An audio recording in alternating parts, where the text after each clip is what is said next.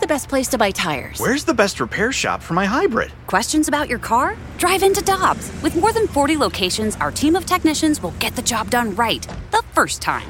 For deals you can use, click on GoToDobbs.com now. Cheap, cheap, fun, fun. Spring is in the air, and Dirt Cheap is in your neighborhood ready to deliver the perfect drinks to your doorstep. That's right. All of Dirt Cheap's convenient locations now offer delivery of their wide selections of beers, wines, and all the spirits you need. And if you're like me, nothing hits better in the springtime than a nice weeded bourbon. Ask the friendly staff at Dirt Cheap about their selection of weeders like Maker's Mark, Larceny, and so many others. Download the Dirt Cheap app and order curbside or delivery. Have fun, but be careful out there. Hi, I'm Dan for Dobbs Tire and Auto Centers, here to share the easiest way to buy tires. Come to Dobbs. With the best tire brands and the biggest inventory, you'll get your tires the same day at the lowest price, guaranteed. Next time you need tires, get into Dobbs. This is the Ribs and BK podcast on 101 ESPN.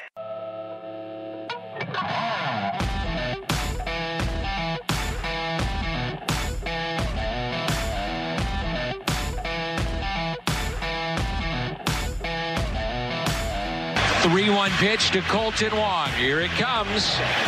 And he walked him, and this game is over. Colton Wong, bases loaded, walk. The Cardinals take 2 of 3. They score 4 in the bottom of the 9th, and they win it 6-5. Can you imagine being in Kansas City today?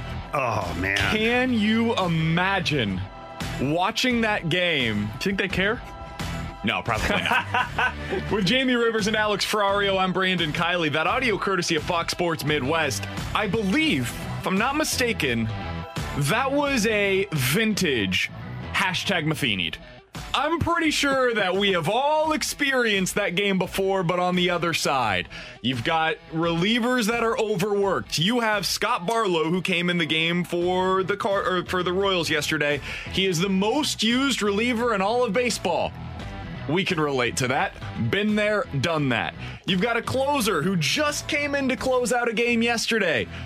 Matheny's deciding, you know what? Let's go for the 6-out save here. I'm sure that'll work out well.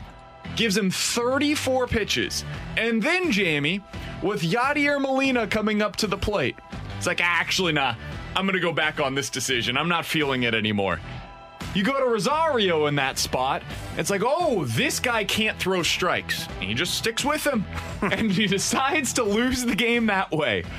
There felt like for about 30 minutes, there's no way the Cardinals are going to find a way to win this game. And then they do exactly that. That was a gift from Mike Matheny, and thank God for it, because they really needed that one last night. Yeah, look, Mike Matheny, I try to always put myself in coach's shoes or GM shoes and try to dissect, like, what could be going on in that moment. And when I watched, we'll call it the Matheny, the meltdown, whatever it was yesterday, to me it was a manager that was just overthinking things, just trying to be better than the game. Do you know what I mean? Like, be the smartest guy in the room. And halfway through it, I think he realized that this is not the way it should go. Now he's trying to backtrack on it, and it just, obviously, it blew up in his face, and which is fine, because it gives the Cardinals a victory. Yeah. Like, yeah, all things fair. I like Mike Matheny, but he gave us a game there. And I have a question for you guys about the Colton Wong there. How do you describe that? Because, you got walk-off homers, walk-off single. Is this a walk-off walk? It's a walk-off walk. Is that what they call it? That's what they call it, Jamie Rivers. And why do they call it a walk-off? I've never understood. Because they walk off the field after the game. Oh, okay. It ends the game. Did you laugh? Listen, no. Hey, listen. This is where you can find this kind of insight. You can't get this kind of insight anywhere else today. You have to come to Ribs and BK to figure out where the walk-off originally originated from. I got the walk-off homer, right? Because I was like, okay, you homer, you round the bases, you walk off. But I didn't know the walk-off was the walk-off for everything. So, all right. In defense of Mike Matheny, good walk-off walk. A great walk-off comment there. So how about this? The term walk-off originated as walk-off piece and was coined by Hall of Famer Dennis Eckersley. Quote, "It was always a walk-off piece," Eckersley told the Boston Globe, "like something you would hang in an art gallery. The walk-off piece is a horrible piece of art." The first reference to a walk-off came in 1988. Wow. All right. The history of walk-off. The information you we are never know you learning needed. today. You guys The are walk-off welcome. piece was intended to describe a pitcher's dejected walk off the field after giving up the game-losing home run. So, Ferrario, you and I were wrong on how we believe this came about. And my question? I thought it was for the winning side. It is actually to describe the losing side. And my question is also now not dumb. Thank you. No, it's not dumb. Way to go, buddy.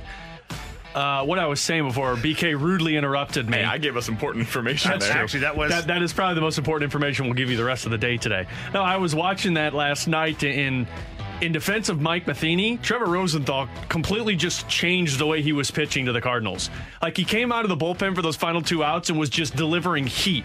BT called it old school ball. I mean, he was coming out just fastball, fastball, fastball. And then the next inning, he's turning into, oh, here's a curveball, here's a changeup, here's a slider. Like, what are you doing, Trevor? Like, go back to the fastball here. But Matheny came out and tried to take him out. Right. And Rosie told him, and how many times did we see this here in St. Louis? Imagine in particular with Adam Wainwright.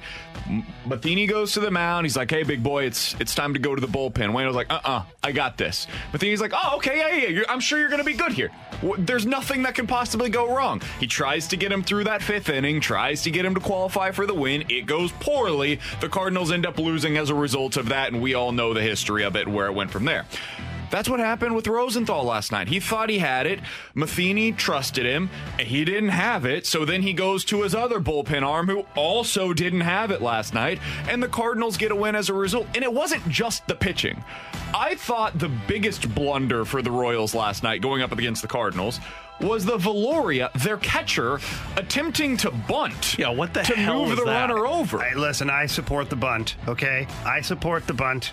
There's Not not in enough that of it spot going by on these that days. guy. You Huh? don't bunt if you're a catcher with first and That third guy and looks one like out. Lance Lynn at the plate. Like, you don't bunt with him. The bunt went straight up in the air and right to the pitcher. Maybe That's it was- not how it's supposed to go down. Maybe he got the signs confused. Maybe it was the hit-away bunt. No, you don't mess up 2 signs. I don't think that's how that works. He tried to lay down back-to-back bunts, and he pulled the first one back. Like, what are you doing here, man? So, a big win for the Cardinals, and they really needed that one. They need to today. They needed that one yesterday. When you're playing the Royals, you're playing the Pirates. I talked yesterday about how the Pirates lineup is a AAA lineup. This is a team you have to win at least one against today. You probably need to sweep them, because if the Cardinals are going to be one of the legitimate contenders in the National League, and right now they are, this is what you have to do in series against bad teams. And that was a bad team last night. I also wanted to get to who I thought 2 of the most important players were in the game last night. Not just for that game, but moving forward, Jamie. Let's listen to a particular RBI that I thought was huge. O'Neill. Hot shot into left, and this game is tied. O'Neill has tied it with 2 outs here in the bottom of the 9th. We are tied 5-5. Miller and DeYoung score. O'Neill hits it sharply off the glove of the third baseman, Franco, and we're tied 5-5. It was 5-3, 2 outs, bottom of the 9th inning. Tyler O'Neill walks up to the plate after in the previous inning he gave up what was clearly an error, was not ruled an error, but clearly an error. And I texted you guys right when he walked up to the plate. I know exactly what's happening here. I know exactly what's going to happen here. I've seen this. I have been high on Tyler O'Neill. I changed my tune on him. He's going to strike out. 100% chance he's going to strike out in this spot. And I'll be damned if he didn't make it up. Once again, BK. I'm stupid. You're smart. I was wrong. You were right. You're the best. I'm the worst. Okay, so here I'm going to dive into the text, actually, because it's amusing. Relive this. From BK. Oh, boy, don't feel good about this. This has the feeling of BK getting his Tyler O'Neill love shoved back in his face. Pause, 2, 3, boom, in all caps. Wait, just kidding. That's my boy Tyler O'Neill. Always believed. That's how those texts usually go. Wait, just kidding. I always knew it was going to come through. You know what's the best part? So I was working on our prep while the game was going on, and so I had a few takes ready to go. My Tyler O'Neill take today was about to be so fire. It started out basically saying, Tyler O'Neill started out hot. Now he's ice cold. It's time to put him in the bench for a little while. Nope. Tyler O'Neill is going to be back out there in the lineup today because he proved himself in the biggest possible moment. But it wasn't just him. I thought Dylan Carlson's at-bat was one of the biggest at-bats of the game. And he needed it. He really needed it. He needed it. Let's just be honest. Especially when you had the bases loaded previously and struck out there. Oof. He had 2 of those, and I was like, come on, man. I would love to know the numbers for a rookie, how many times he's had the bases loaded in the beginning of his career and what that batting average is. Well, he's now 1 for 17 with 6 strikeouts, 2 walks, and yesterday did get his first RBI when he's batting with runners in scoring position. 1 for 17. It has not been good for him. And listen, I am the conductor of the Dylan Carlson hype train, and I have been calling for him to be up. His hitting with runners in scoring position have actively hurt this team. It really has. And they've done what they can. They're batting him 8th. It's not like they're putting him in the cleanup spot. They had him 9th last night. He's towards the bottom of the lineup every night, and he's coming up in these huge spots, and he hasn't come through in most of them. So for him to come through with that walk yesterday in the bottom of I thought that was huge. Thought it was huge. Well, the best is yet to come. I hope so. But yeah, that you throw a rookie in that situation, that takes a lot of ice in your veins to not just be happy feet up there and be looking to swing at everything. And so to get the walk and to pull off that big at bat, it says a lot about the player. You know, I was a little disappointed by not allowing Harrison Bader to hit in pinch hitting for Max Schrock. I could see it. I understand. We were surprised, and we were texting with each other, surprised that he wasn't in the lineup with a doubleheader coming up for how hot he's been playing. And we found out that he had a migraine. It's not what he had. He had was a migraine. A headache. You and Bader are the same person. And it's an H word. They confuse me. But I just, one of those situations, and look, Max Schrock has done well in the pinch hit opportunities that he's gotten. But for what we've seen from Harrison Bader and for what you're wanting to see from him, let the hot hand ride and see what he gets in that situation. He was great on the base paths, but I wanted to see him hit in that spot. Yeah, and I think that's fair. I do. And he was out there for defensive purposes as well afterwards, and then once he came to the plate, they decided to pinch hit for him. I totally understand. The Cardinals now, after the win last night, have the best run differential in the National League Central. They are in second place, just 2 games out from the Chicago Cubs in the division.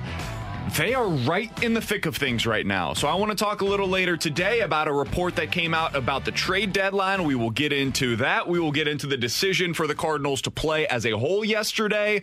I think it's going to bring up some interesting conversations in the clubhouse today. We'll get into that a little bit later on as well.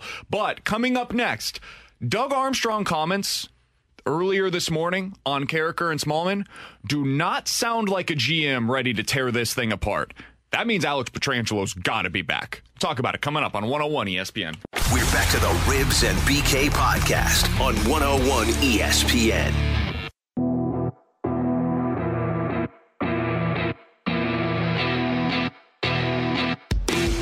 Regardless of whatever decision that he makes, and we make together. I'm not just pinning this on him. It's going to be a joint effort to get him in the fold here, and I'm hoping to do it. I think until he's not here, he's here, and I want to keep him here as long as possible. That was Doug Armstrong earlier today with Carricker and Smallman. If you missed the full conversation, 101ESPN.com is where you find it. And this is going to be the topic of conversation all offseason. We know that. It's the number one free agent in all of hockey this offseason. And he's right here in St. Louis, the Blues captain, the first captain for the Blues to hoist the Stanley Cup trophy. So we're going to talk about it a lot, and there's going to be a lot of different swings and emotions as to where this is going to go, because that's how things go in negotiations. But as I was listening to Army earlier today, that quote was what you'd expect to hear. That's what the general manager has to say. Yeah, we would like to bring back our captain. Of course. The next quote that I want to listen to here, Jamie, is where I thought, okay, if that is your opinion of this team right now, then there is no way you can allow the captain to walk out of that locker room. Here's that quote. I believe it is. I think that when we acquired Bozak and Perron and O'Reilly in the summer, a couple of summers ago, we felt we were entering a 5-year window because we had we had Parenko, we had Schwartz, we're different guys that were going to be here for a long number of years. This year we have 2 players. We really have one unrestricted free agent is Alex, and we'd like to get that done. But we think that I like our team. I do. I think I'm hoping that the reality is we're much closer to the 70 games than we were the last 8. The important part there, we entered a 5-year window in 2018. A 5-year window. We are getting ready to go into year 3. Mm-hmm. If you don't re-sign Alex Pietrangelo, you could very well be prematurely shutting that window. Well, you are. So you got 2 years out of it instead of 5. If you re-sign Alex Pietrangelo and you find a way to make it work under the cap, you can keep that 5-year window open, and it's going to hurt after that. It probably will. There's going to be difficulty in retaining all of these guys. You're not going to be able to do it. There's going to be even more pressure to draft well, to develop well, and to make sure that this thing replenishes as you go along so you don't become the next Chicago Blackhawks. But you know what helps that? Winning another cup. And so if you're in the middle of this 5-year window and the general manager just said that he believes that to be the case, then you've got to find a way to make this work, even if it means going longer term with Alex Pietrangelo than you're comfortable with. Get a little more comfortable being uncomfortable. That's going to be the job for Doug Armstrong this offseason. Yeah, listen, that 5-year window, if that's true, you can extend it to 7 years. That's what I was thinking. There's no limit on 5. When you look at the young players that are coming in and maybe some of the pieces that have to go, for your 5-year window, those pieces are going anyways. And here's what I mean by that. If you're having a hard time following here, if Tyler Bozak and Alex Steen and whatnot, and all these guys are part of your 5-year window, well, they're coming to the end of their contract and the end of maybe the career for Alexander Steen after next year. Who knows, right? Hopefully he gets that year. But what I'm saying is you're already advancing past that. So your youth right now has to push your team to the end of that 5-year window, for one thing. And then if you do it right and you re-sign Alex Pietrangelo and you're able to keep some of your young pieces, you're able to re-sign Parayko at a reasonable rate, goaltending gets figured out. That 5 years goes to 7 years, maybe 8-year window of a team that can win. Like the Chicago Blackhawks, their window was 10 years. Their window was open until Hossa retired. But it was a decade, and they won 3 cups in a decade. So why couldn't this team do that? So why limit yourself to 5-year window when you could definitely get it to 6, 7, 8-year window? And by not re-signing Petro, you're limiting it to a 2 to 3 year window, and that's the window other is part of closed this. Substantially if you trade Alex Pietrangelo. And it's not saying that another player can't get to be what Alex Pietrangelo is, but you don't have it right now. You do not have it, and the risk is you may never get it. To our conversation yesterday, Alex Pietrangelo is one of the best defenseman in Blues franchise history. That doesn't just fall off a tree once every other year. Mm-hmm. And to your point earlier about the free agency signing, this is a big deal. We're going to be talking about it. I personally feel like this is the biggest free agent the Blues have ever had, aside from Brett Hull. Yeah. When he was let go, or when he was had the ability to walk and test free agency, never before after that was there somebody with as much clout as Brett Hull. Now, Alex Pietrangelo is that guy.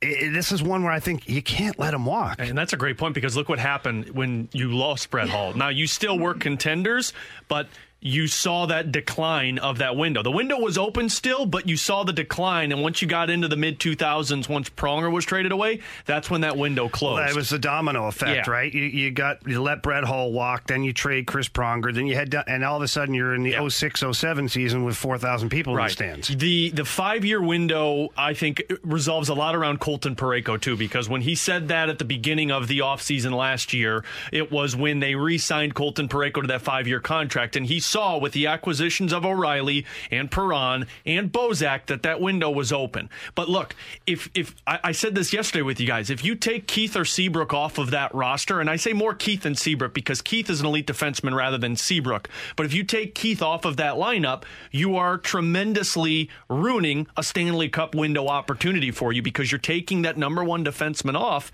And the Blues, to your point, Rivs, they do have this window extended, because if they can find a way to navigate Petrangelo's contract and re-sign Colton Parayko, you have a 1-2 punch like the Chicago Blackhawks had that can keep this window open for another 7, 8, 9 years. I don't think this is excluding another player, though, that we've talked a lot about, because Doug Armstrong also was asked about, hey, Tarasenko's injury, your scoring issues that you had in the postseason, what does this all mean for your wings right now? And Army was pretty open and honest about the importance of one Jaden Schwartz and how he becomes even more important coming up into this next season. Listen to this. Jaden is a player that he just plays one way. He plays the same way all the time. He plays with detail. He plays with energy. He gets scoring opportunities. Sometimes they don't go in, but he's someone that you know what you're going to get. He's not a player where you're sitting upstairs, or probably for Craig behind the bench, you go, well, what Schwartz you going to bring me tonight? You know what you're going to get. I think he's a very valuable player for us. And if they don't keep Jaden Schwartz, guys, I don't know how many other wingers you can trust going into next year. Perron, certainly. Well, your left wingers in particular, okay? Yeah. And if you look at the roster as it sits, you've got Jaden Schwartz as a left winger that I feel you can count on him. Like Army just said, yeah, the pucks don't always go in, but he's creating. He's buzzing. After that, you got Zach Sanford, who has had great moments, but still it's a little bit of a roller coaster ride there. Sammy Blais, same thing. And injury issues, too. Injury, roller coaster ride. Mackenzie McEachern, Ivan Barbashev. Okay, those are great players. But where is your top six, your two top six left wingers? You don't. You've got one. So you can't get rid of that if that's all you have. Now, can Braden Shen slide to the left wing? They move Robert Thomas up. Yes, all these are things that you can do when you have an established roster. But right now, they need to keep Jaden Schwartz because he's the only potent scoring left winger they have. I think they were hoping Schwartz could become expendable if Sanford or Blais turned out to be something, and right now they haven't turned out to it. I mean, Blais has the potential, but the problem is he can't stay healthy, and he takes too many penalties, and he's not responsible enough in the defensive zone like Jaden Schwartz is. I think with the Tarasenko news and with Tarasenko coming on Instagram yesterday and saying that, he expects to be back to 100%, we hope that's the case. But if Tarasenko never comes back to 100%, then you have to have a Jaden Schwartz who is a reliable goal scorer, because if you lose him and Tarasenko, then you have zero scoring when it comes to your wings. I think that's a really important point here. Tarasenko's injury changed things for me on this one. If you had Tarasenko and whether it was Shin or Thomas centering that line, and then you have Ryan O'Reilly with Perron, at least then you've got pairs on your top six, right? And you feel like, okay, we could go into next season and Shin works on one of those lines, Sanford works on the other line, and you feel okay about it. Maybe you don't feel perfect, but you feel okay going into next season. Without Tarasenko, if you subtract Tarasenko from that top line and you subtract Schwartz from that top line, I don't know how great I feel about either of those lines now. I still feel good, but it takes away a little bit of that identity of knowing that you've got one line on your top six at a minimum that can absolutely dominate a postseason series or can help you get through a week span, whatever it may be. I don't feel great about it if you get rid of Jaden Schwartz and you don't know when you're going to be able to get Vladimir Tarasenko back at 100%. So Doug Armstrong's job is going to be extremely difficult. We've already talked about that. Where it's going to get really difficult here, and it's going to be a little bit of a gamble for Army, is right now he cannot deal Jaden Schwartz. Not unless he gets a player of equal caliber and production in return that has 2 or 3 years left on a contract. Certainly that's a no-brainer if you can make that happen. He's got no Vladimir Tarasenko, so he's going to have to load up on the top six forwards. You're going to have Robert Thomas in your top six. You got to hope Kyrou is pushing guys for that top six. Zach Sanford has to come out and play like we know he can. And then Army's going to have to retool the bottom six. That's where you're going to get your movement on the salary cap. Guys that are making $2 to $3 million that are playing on the third or fourth line, those are going to be the casualties of trade or something, because you do have other guys waiting in the wings. You have Pagansky. You've got Klim Kostin. Even Mackenzie McEachern, his dollar value is very low as far as the salary cap goes. That's where you're going to see substantial changes in the bottom six. You 2 to 3 of those guys gone in a different direction because of what you have.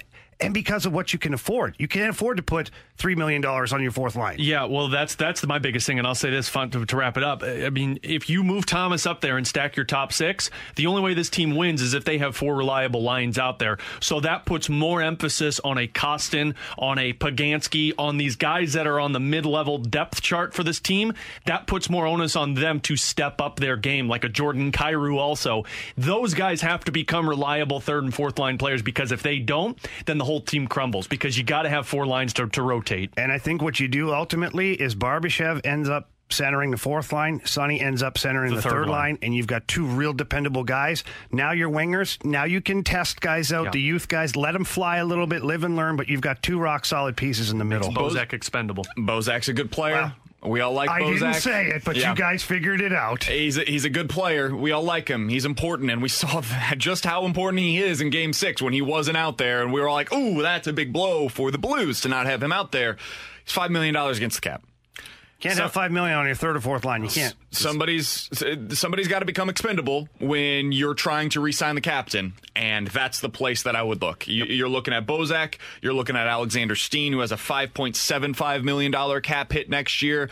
Maybe that has to be a buyout. And you're looking at Jake Allen. Yep. If that's what it takes to be able to re-sign the captain, Jamie, you said this the other day. I thought it was a great point.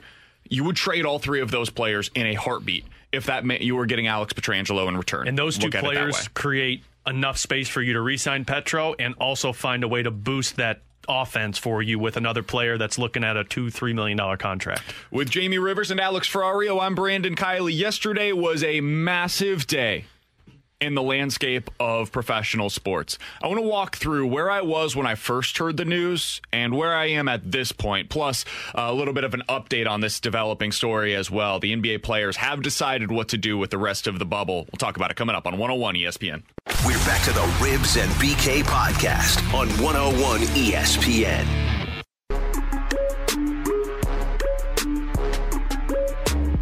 The Players Association, the league, they're talking amongst themselves about whether the players want to continue. It all started this morning this afternoon with the Milwaukee Bucks deciding to not play against Orlando. Even Milwaukee's ownership, their upper management weren't certain it was going to happen, and it certainly took the rest of the league by surprise, and you saw a domino effect around the league with other games postponed, and now the season very much on the brink. So there has been an update since that report by Adrian Wojnarowski of ESPN. NBA players have now decided to resume the postseason. That audio, by the way, courtesy of ESPN. Today's 3 playoff games in the NBA will continue to be postponed. A resumption of the season could come as soon as tomorrow, but there's expected to be a return to play by the weekend. This was the decision by the players earlier today. Jamie, I kind of want to go through this, and I know there's been a lot of arguing that has come as a result of everything that we saw in sports yesterday. I don't want to do that here. This is not, I don't feel like this is the platform for us to just start yelling at people. I don't think that really serves any sort of purpose.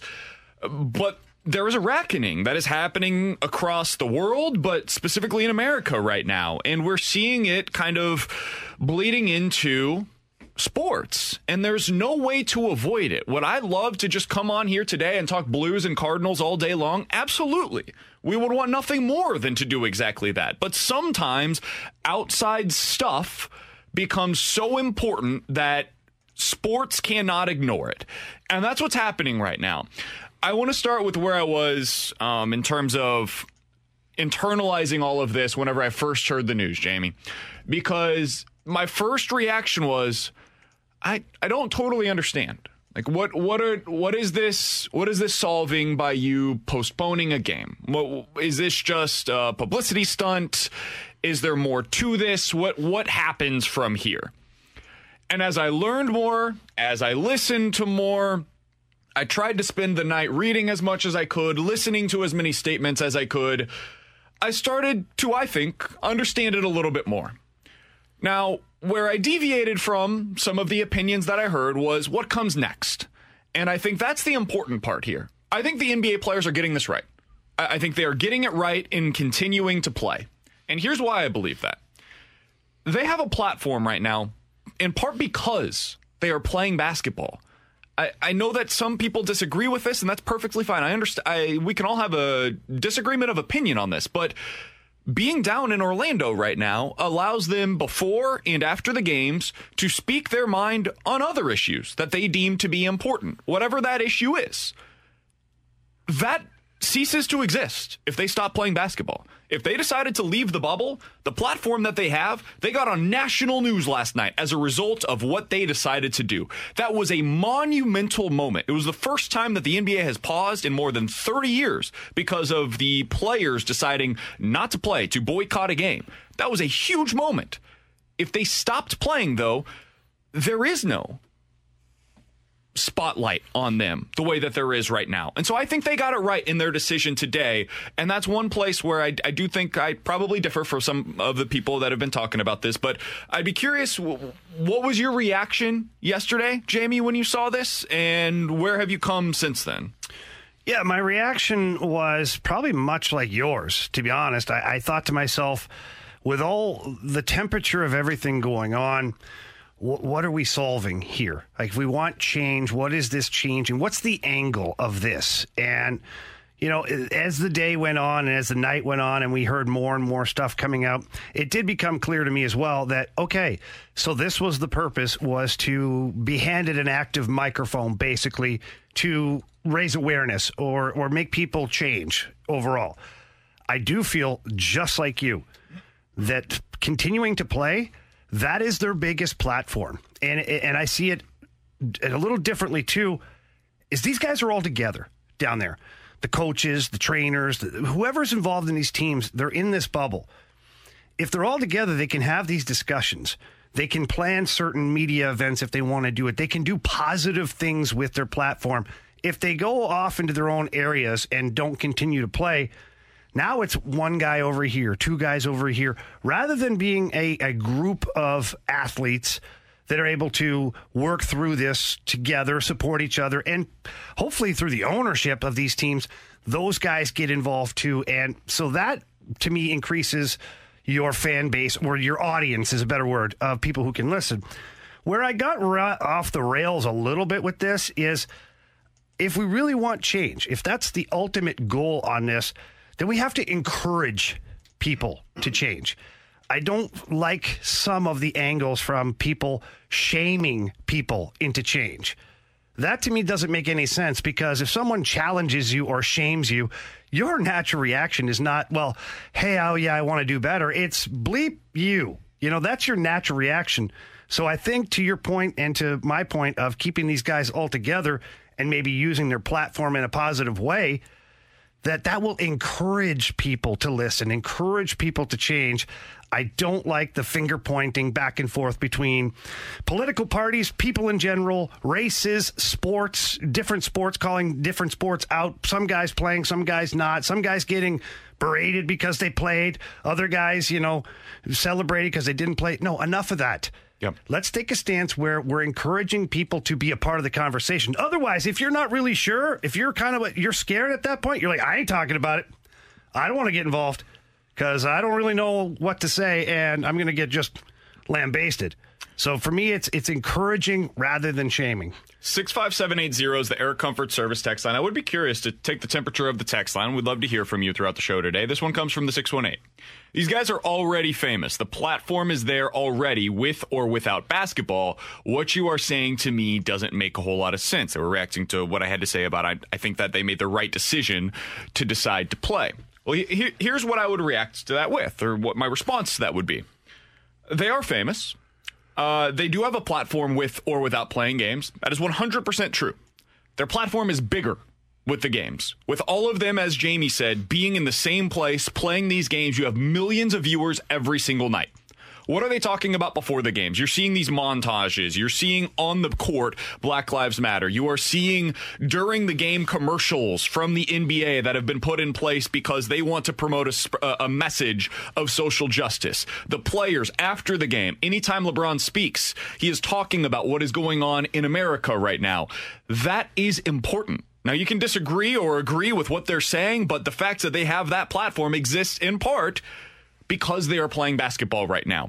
Does LeBron still have a platform when he's not playing? Yes, but that same platform exists while he's there. So you're giving up a part of it while not having the other part. So that's where I would go with that. There's one other from the 314. I disagree with you, BK, only because the revenue that would hit the NBA if players stop playing puts pressure on the owners to use their leverage to do things for government officials. So I believe them not playing would actually make a bigger statement to lawmakers and to owners and to the black community. People outside of those communities are not going to understand. Here's, again, my response to that. If you decide to stop playing, you have no leverage on the owners. You have now played your card. It's done. The owners can't get that money back. By continuing to play, you can leverage the owners. Now you have them and you say, hey, we are not playing unless you do X, Y, and Z. So maybe the mistake was announcing right now that they're going to continue playing, but your leverage is playing. The owners need the money. It's the only reason why we are playing these games in the NHL, in Major League Baseball, in the NBA is because of the revenue that comes as a result of playing the games. LeBron James, the Clippers, those were the two teams apparently last night that voted to stop the play in an informal vote. They know what their leverage was. Their leverage was, hey, if LeBron ain't here, we're not playing. So they decided to use that. They decided to exercise that last night. My guess would be they got some sort of assurances from the owners overnight as they discussed this with them. Hey, here's what we're going to do to make this right for you guys. Here's what we're planning to put our money towards. Here are the people that we are going to talk to for you. And if you can get those assurances, then you've accomplished what you wanted to do with the statement that you made yesterday. You're trying to make things better, and you exerted your leverage. That was the leverage that they had. And you were able to move forward as a result of that. So that's kind of where I am on all of this. Was there anything else that you wanted to add on this, Jamie? I want to hear, late addition to the show, Kevin Weeks is a former NHL goalie. He's a current broadcaster for the NHL Network. He is, let's just say it, a former black goaltender. What did he think about the way that the NHL responded to this last night? Plus, what does he make of Alex Petrangelo's situation? We'll get into all of that with Kevin Weeks, the former NHL goalie, when he joins us coming up next on 101 ESPN. We're back to the Ribs and BK podcast on 101 ESPN. Former Blues superstar defenseman Jamie Rivers and Alex Ferrario. I'm Brandon Kiley. It's Ribs and BK on 101 ESPN. 65780 is the Air Comfort Service text line. We'll get into some questions and answers coming up at the top of the hour. But right now, let's go out to the Brown and Crouppen Celebrity Line. Happy to be joined by former NHL goalie, current broadcaster for NHL Network, Kevin Weeks. Weeksy, how you doing, buddy? Thanks for coming on today. My pleasure, guys. My pleasure. Thanks so much for having me. Hope you guys are doing well and your families are healthy and safe. Yeah, we are. Listen, buddy, you and I go way back, to say the least, right? Like a couple of 16-year-old kids playing junior hockey up in Canada. And you know what?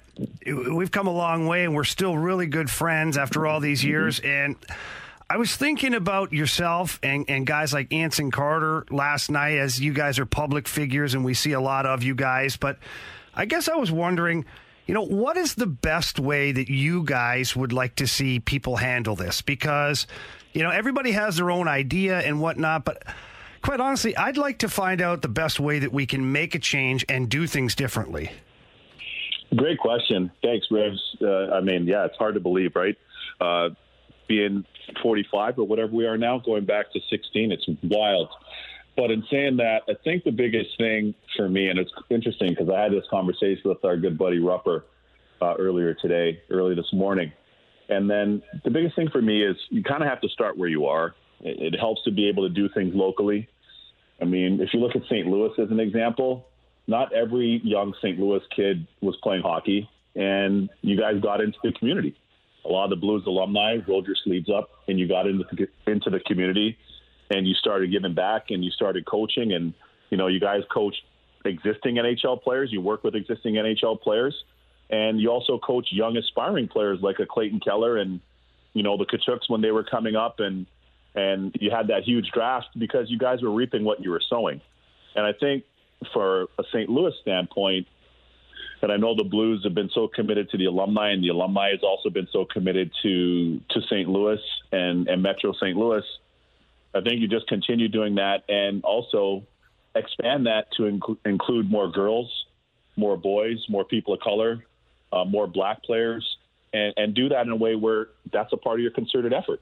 Not to say that it isn't, but maybe make that even a little bit more of a sharper focus and target so that we can have more people playing our game and enjoying our game. I know that St. Louis is a metropolitan and very diverse area from my time spending time there at the Cup final for parts of 3 weeks last year and obviously being there for All-Star Weekend again. And I see that. I see Blues fans of every different color and background, and I know the Blues have always been kind of one of the leading teams in having players from different backgrounds on their team. So, I think as you guys continue to do stuff at the youth hockey level, continue doing that and attracting more boys, more girls, more people of color, more black players, and because a lot of them already love the sport. A lot of them watch the sport as fans.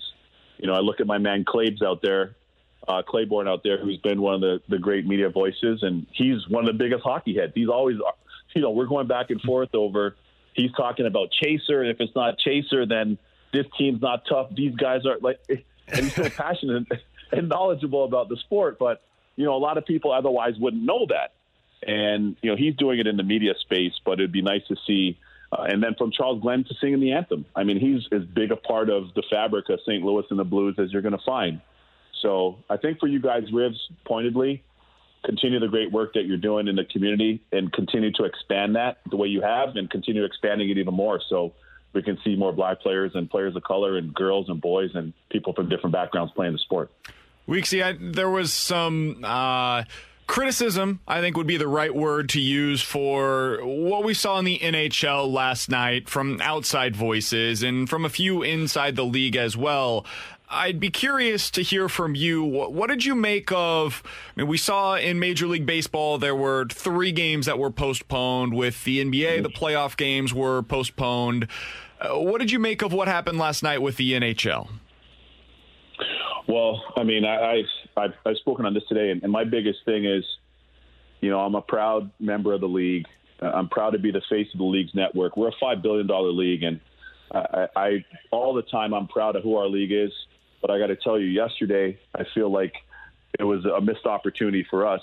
And the reason why I say that is, as we all know, certain things in life are bigger than sports.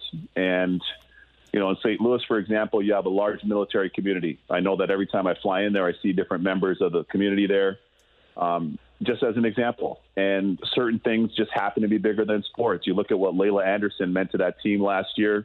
That was bigger than hockey itself. Now, hockey was huge for her, but she, too, was huge for the Blues. And I called her their chief inspiration officer.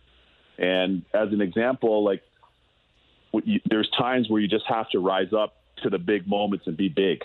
You know what I mean? And I feel like yesterday, the cadence, the drumbeat of the social injustice and the racial inequality, that drumbeat was big enough to where the NBA players said, okay, this is what we choose to do. The WNBA players said, okay, this is what we choose to do. Most of the MLS soccer teams did, and most of the MLB teams did as well. I just feel it was a missed opportunity for us as a league, and not that that's the be-all, end-all, because that's a measure to continue to attract attention. But why I feel like that's so important, especially for our league compared to those other leagues, is our league has the most opportunity for growth. And a big part of that growth, I mentioned earlier, you look at our league, and I mentioned St. Louis and all the players. You guys have become an NHL factory now for players.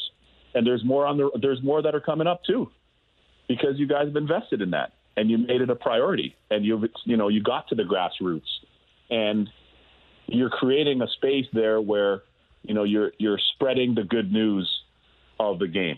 You know what I mean? You're amplifying the sport. And where that's concerned, our sport needs to do a better job of that overall across the country. And we're starting to see different players from different backgrounds. Austin Matthews is an example, whose mom's Mexican, and he's an American kid that grew up in Phoenix, Arizona, who's one of the best players, not only in the history of the Leafs franchise and their original 6, but in the league. He's a top player in the league. And who knows who that next kid's going to be? Who knows who that next girl is going to be? So our sport, we don't have the player population percentage in terms of players of color or black players and players of color that other sports do. We have a big opportunity to continue growing that. And as our sport continues to grow and expand, the better for all of us. the better for everybody in our sport. And that's why I feel like we have the most room for growth.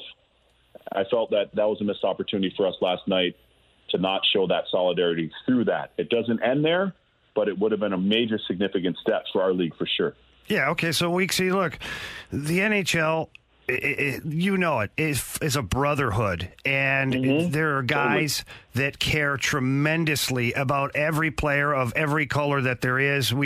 There's a love, there's a bond there. And to your point of that the NHL missed an opportunity last night, well, then what can they do now? What would be good now? Because you know as well as I do that every locker room is full of players that want to help, that want to, be a part of the change and do good by society and their teammates and their brotherhood. But what can the NHL do now? The biggest point now is to, number one, it has to start at the club level and the league level, at the NHL level. And with that, you want to create a space that amplifies that brotherhood that you're talking about, Ribs, where no fan can say that they had too many Bud Lights and say something stupid. No player, and get away with it. No player can say something stupid. Now, when you're with your team and you have your relationship with your players, and you can joke around about certain things based on your relationship, but there can't be an opposing player go by a bench and say something, stupid or insensitive, or, a racial epithet to a player or sexual orientation or whatever it is. Okay, that player's getting 5 games. And if it's a fan, you're not allowed back for the rest of the season. If it's an opposing coach, you're getting 5 games. Start there. Once you have that at the NHL level, people will start to see, and then the NHL should legislate that based on us being the top hockey league in the world, down to the American League, down to the East Coast League, to USHL, NAHL, back home in junior, back home in Canada, all across the CHL, Tier 2, and all the way down to youth hockey. Ribs, I just had somebody from your old hometown of Ottawa reach out and want to do a radio interview. And, I know at the grassroots youth hockey level here in the U.S. and back home in Canada, because of all the DMs that I get, there's a lot of parents and there's a lot of grandparents that are like, oh my gosh, my granddaughter, somebody said this. Oh my gosh, my son doesn't want to play anymore. This happened. Opposing coach said this, opposing parent. All of that's got to stop. But that starts at the NHL level for me first.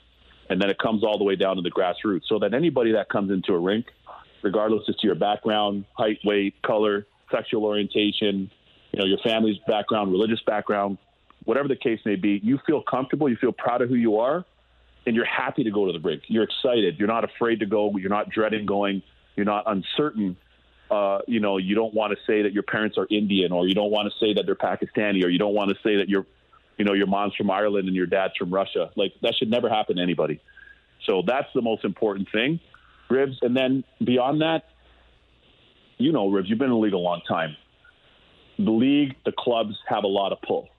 And they have a lot of pull at the local level, state, federal, or local, provincial, federal back in Canada. And they do know a lot of the politicians. They do have relationships with a lot of them and a lot of the senators and congresswomen and congressmen, and try to bring about change through those relationships and try to legislate change, especially in and around police brutality, especially in and around, racial equality, among other things. Of course, we talk about it with LGBTQ as well. But those things are really important. And you nailed it, Ribs, because our players will get behind anything. And you know that. You know how many golf tournaments you played in St. Louis, all the work that the alumni's done, all the charitable events you do, all the hospital events you do. So there's a lot of things people already do that doesn't get talked about. And even around this, there's a lot of things. Like, I can't tell you the amount of players, yourself, Ribs, people in the business, GMs, Sidney Crosby, Jonathan Taves, Patrick Kane, Luongo last night, yourself having me on today. There's so many different people that have always been supportive and that do great stuff already in markets, but it's important for us to continue to do that going forward. And the league has to be the beacon in that, because our players do a lot of great stuff. And if our players have the support of the league behind us, and then the communities around the world, be it St. Louis, be it Chicago, be it Toronto, Montreal, at an NHL level have that support in the community, then that has to filter down to youth hockey, because we don't want to lose any more kids and any more adults, for that matter, that want to be fans and kids that want to play. due to this needless kind of scourge that is racism. You don't want to lose people to that anymore. Former NHL goalie, current broadcaster for the NHL Network, Kevin Weeks, joining us here on 101 ESPN. Weeksy, we just got a couple of minutes left here, but I wanted to ask you about the big question facing the Blues this offseason as well. Of course, that's Alex Pietrangelo and whether or not they're going to be able to bring him back for next season and beyond. What's your opinion on it? If you're Doug Armstrong and you're in those shoes, what do you do here? Do you find a way to make it work and bring back the captain? I can't speak for Doug. I mean, obviously Doug's done an awesome job there, especially last year, and being patient when they were dead last in January and leading them to the Cup. So Doug's done a great job. I can't speak for Doug, but one thing I'm going to tell you is they don't have a lot of Alex Pietrangelos out there. They just don't. Those guys don't exist. They're hard to find. And, you know, our prayers are up for J-Bo. We hope he gets 100% healthy.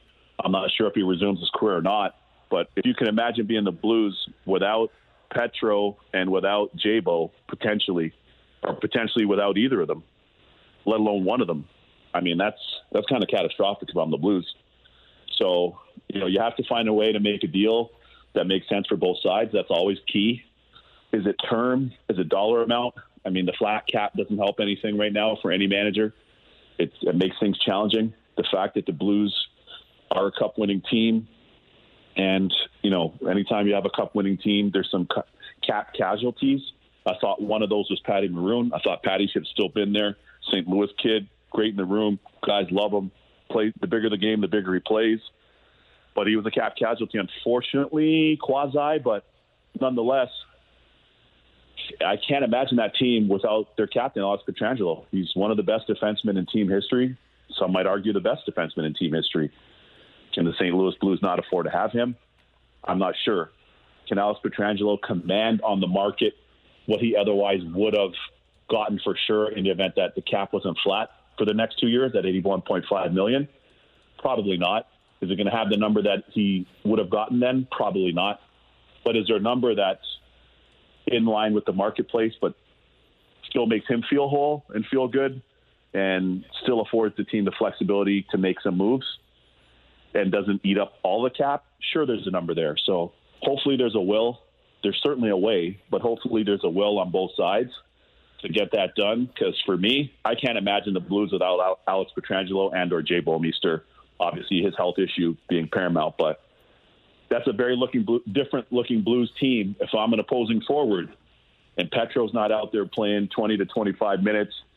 And, you know, Parayko's not out there doing what he does, but he will be there. But without Alex Pietrangelo, that's a different squad, man. Weeksy, I couldn't have said it better myself. I agree 100% with what you said. And I do hope that Doug Armstrong and Alex Pietrangelo find some common ground and get this done, because he is the captain, and I do believe he extends the window for the St. Louis Blues if he's under contract. So, but anyways, Weeksy, listen, man, I really appreciate you coming on today. You know, like I said, we've known each other forever, and I just felt it was really important to have you on today, specifically here in St. Louis, where, like you said, there's a lot of diversity, and you took a time out of a really busy day to come on here and talk to us. So, buddy, I really appreciate it, man. I love you, and can't wait to catch up with you someday. Love you too, bro. Thanks so much for having me on, and thanks to all the Blues fans that watch us on the network, on the NHL Network as well, man. Continue to stay healthy, stay safe, stay supportive, and everybody stay united and stay positive, man. And thanks to all of you that already have done that. Absolutely. Appreciate you. Same to you. That's Kevin Weeks, former NHL goalie, current broadcaster for the NHL Network, and all-around fantastic human being, joining us here on 101 ESPN. We've got some breaking news from the St. Louis Cardinals. We'll get to that on the other side. Plus, 65780 is the Air Comfort Service text line. Questions and answers coming up next on 101 ESPN. We're back to the Ribs and BK podcast on 101 ESPN. Some breaking news for the Cardinals. And by the way, 65780 is the Air Comfort Service text line for questions and answers.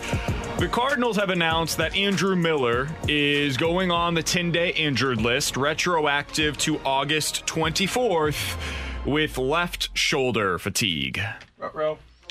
So 10 days from August 24th would be a week from today.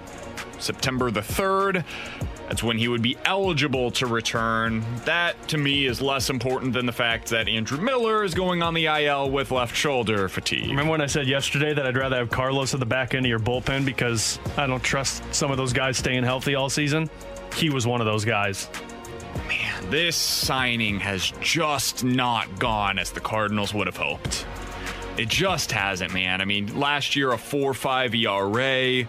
This year so far, it's, as with everything, short sample size, but a 4.7 ERA. Now going on the injured list, certainly has not been as healthy as anybody would have hoped. The velocity has not been there. We talked about that, I think, a week ago with him. It's down like 5 miles per hour from his peak. They have activated Junior Fernandez from the IL. He is now going to be up with the big league club for today as the doubleheader. Seth Elledge is going to serve as the 29th man for the Cardinals today. Just keeps getting better, doesn't it? I mean, gosh. Well, look, I guess, what is it, shoulder fatigue, they're calling it? Yeah. So let's try to dissect that. Let's try to uncode that. Is that like...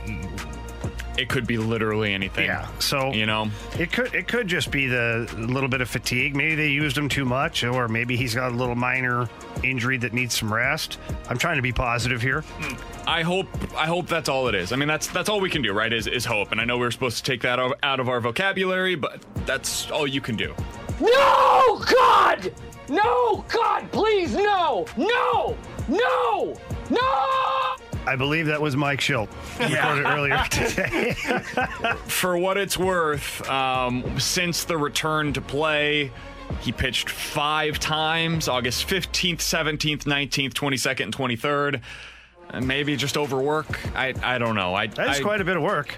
I hope that he's able to return soon, but he's got 1 year left on his deal. It just doesn't feel great, given the fact that this is a guy that they paid decent money to, and it just has not gone as expected. 65780 is the Air Comfort Service text line for questions and answers. This one comes from the 314.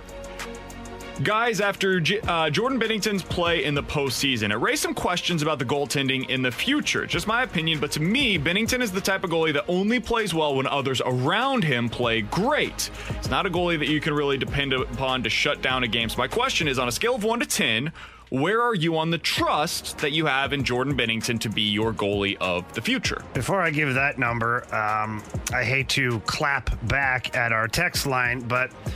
yeah, Jordan Binnington, you talk about a guy who can't elevate his game unless his team's playing great. I remember a number of games last year in the Stanley Cup playoffs, specifically Game 7 against the Boston Bruins in Boston.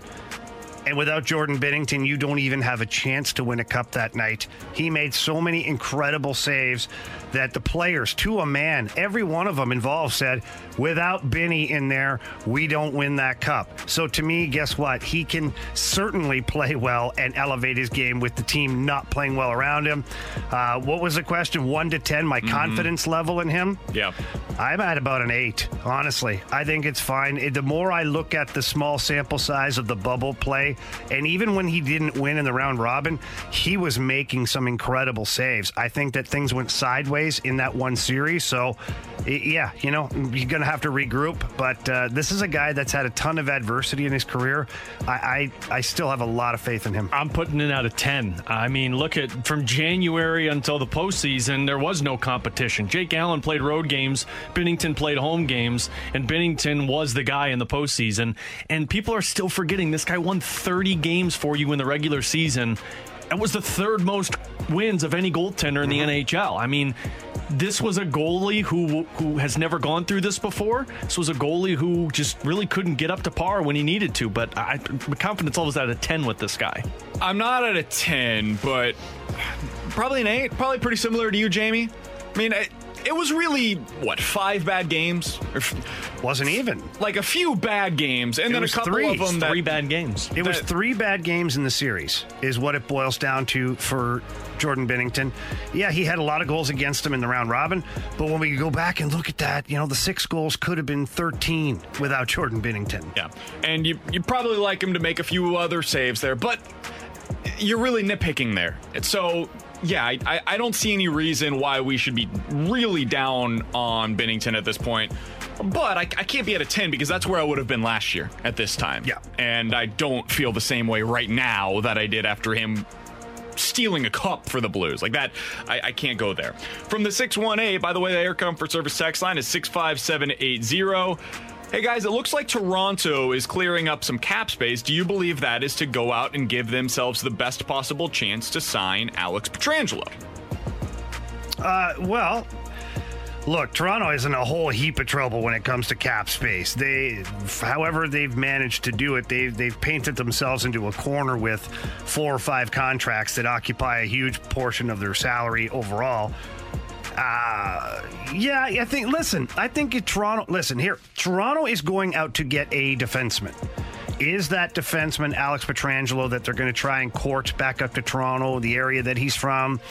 I mean, it could be. There's also Torrey Krug that's out there. He's a heck of a defenseman. Tyson Barrie, who they had last year, he's probably going to walk at that point, but you never know. Maybe they re-sign him to another deal. So those are some of the characters involved in this. I definitely think Toronto's going to create cap space to acquire a player. In a dream world, I think they're able to come in and offer Alex Pietrangelo a 7-year deal at whatever he wants financially, because now they've got their number one defenseman that they haven't had in, I don't know, a decade or so. But, I don't think it goes hand in hand. I don't either. I mean, I think Toronto's going to make a run, but their run is going to be a very condensed one because they don't have the finances to go out there and pay a guy $8, $9, $10 million. I mean, if they do, you're trading away a Matthews, a Marner, a Nylander, or a Tavares. You're trading away one of your big 4. Yeah, they're looking to move Nylander's contract to that. I don't think that's much of a secret. But at the end of the day, if you replace Nylander with Pietrangelo, it's like dollar for dollar is what you're going to do. They're still in a bad spot financially after that. According to Cap Friendly, they currently have $7.5 million in cap space, but that's a little bit misleading because that only has 16 players on their roster right now.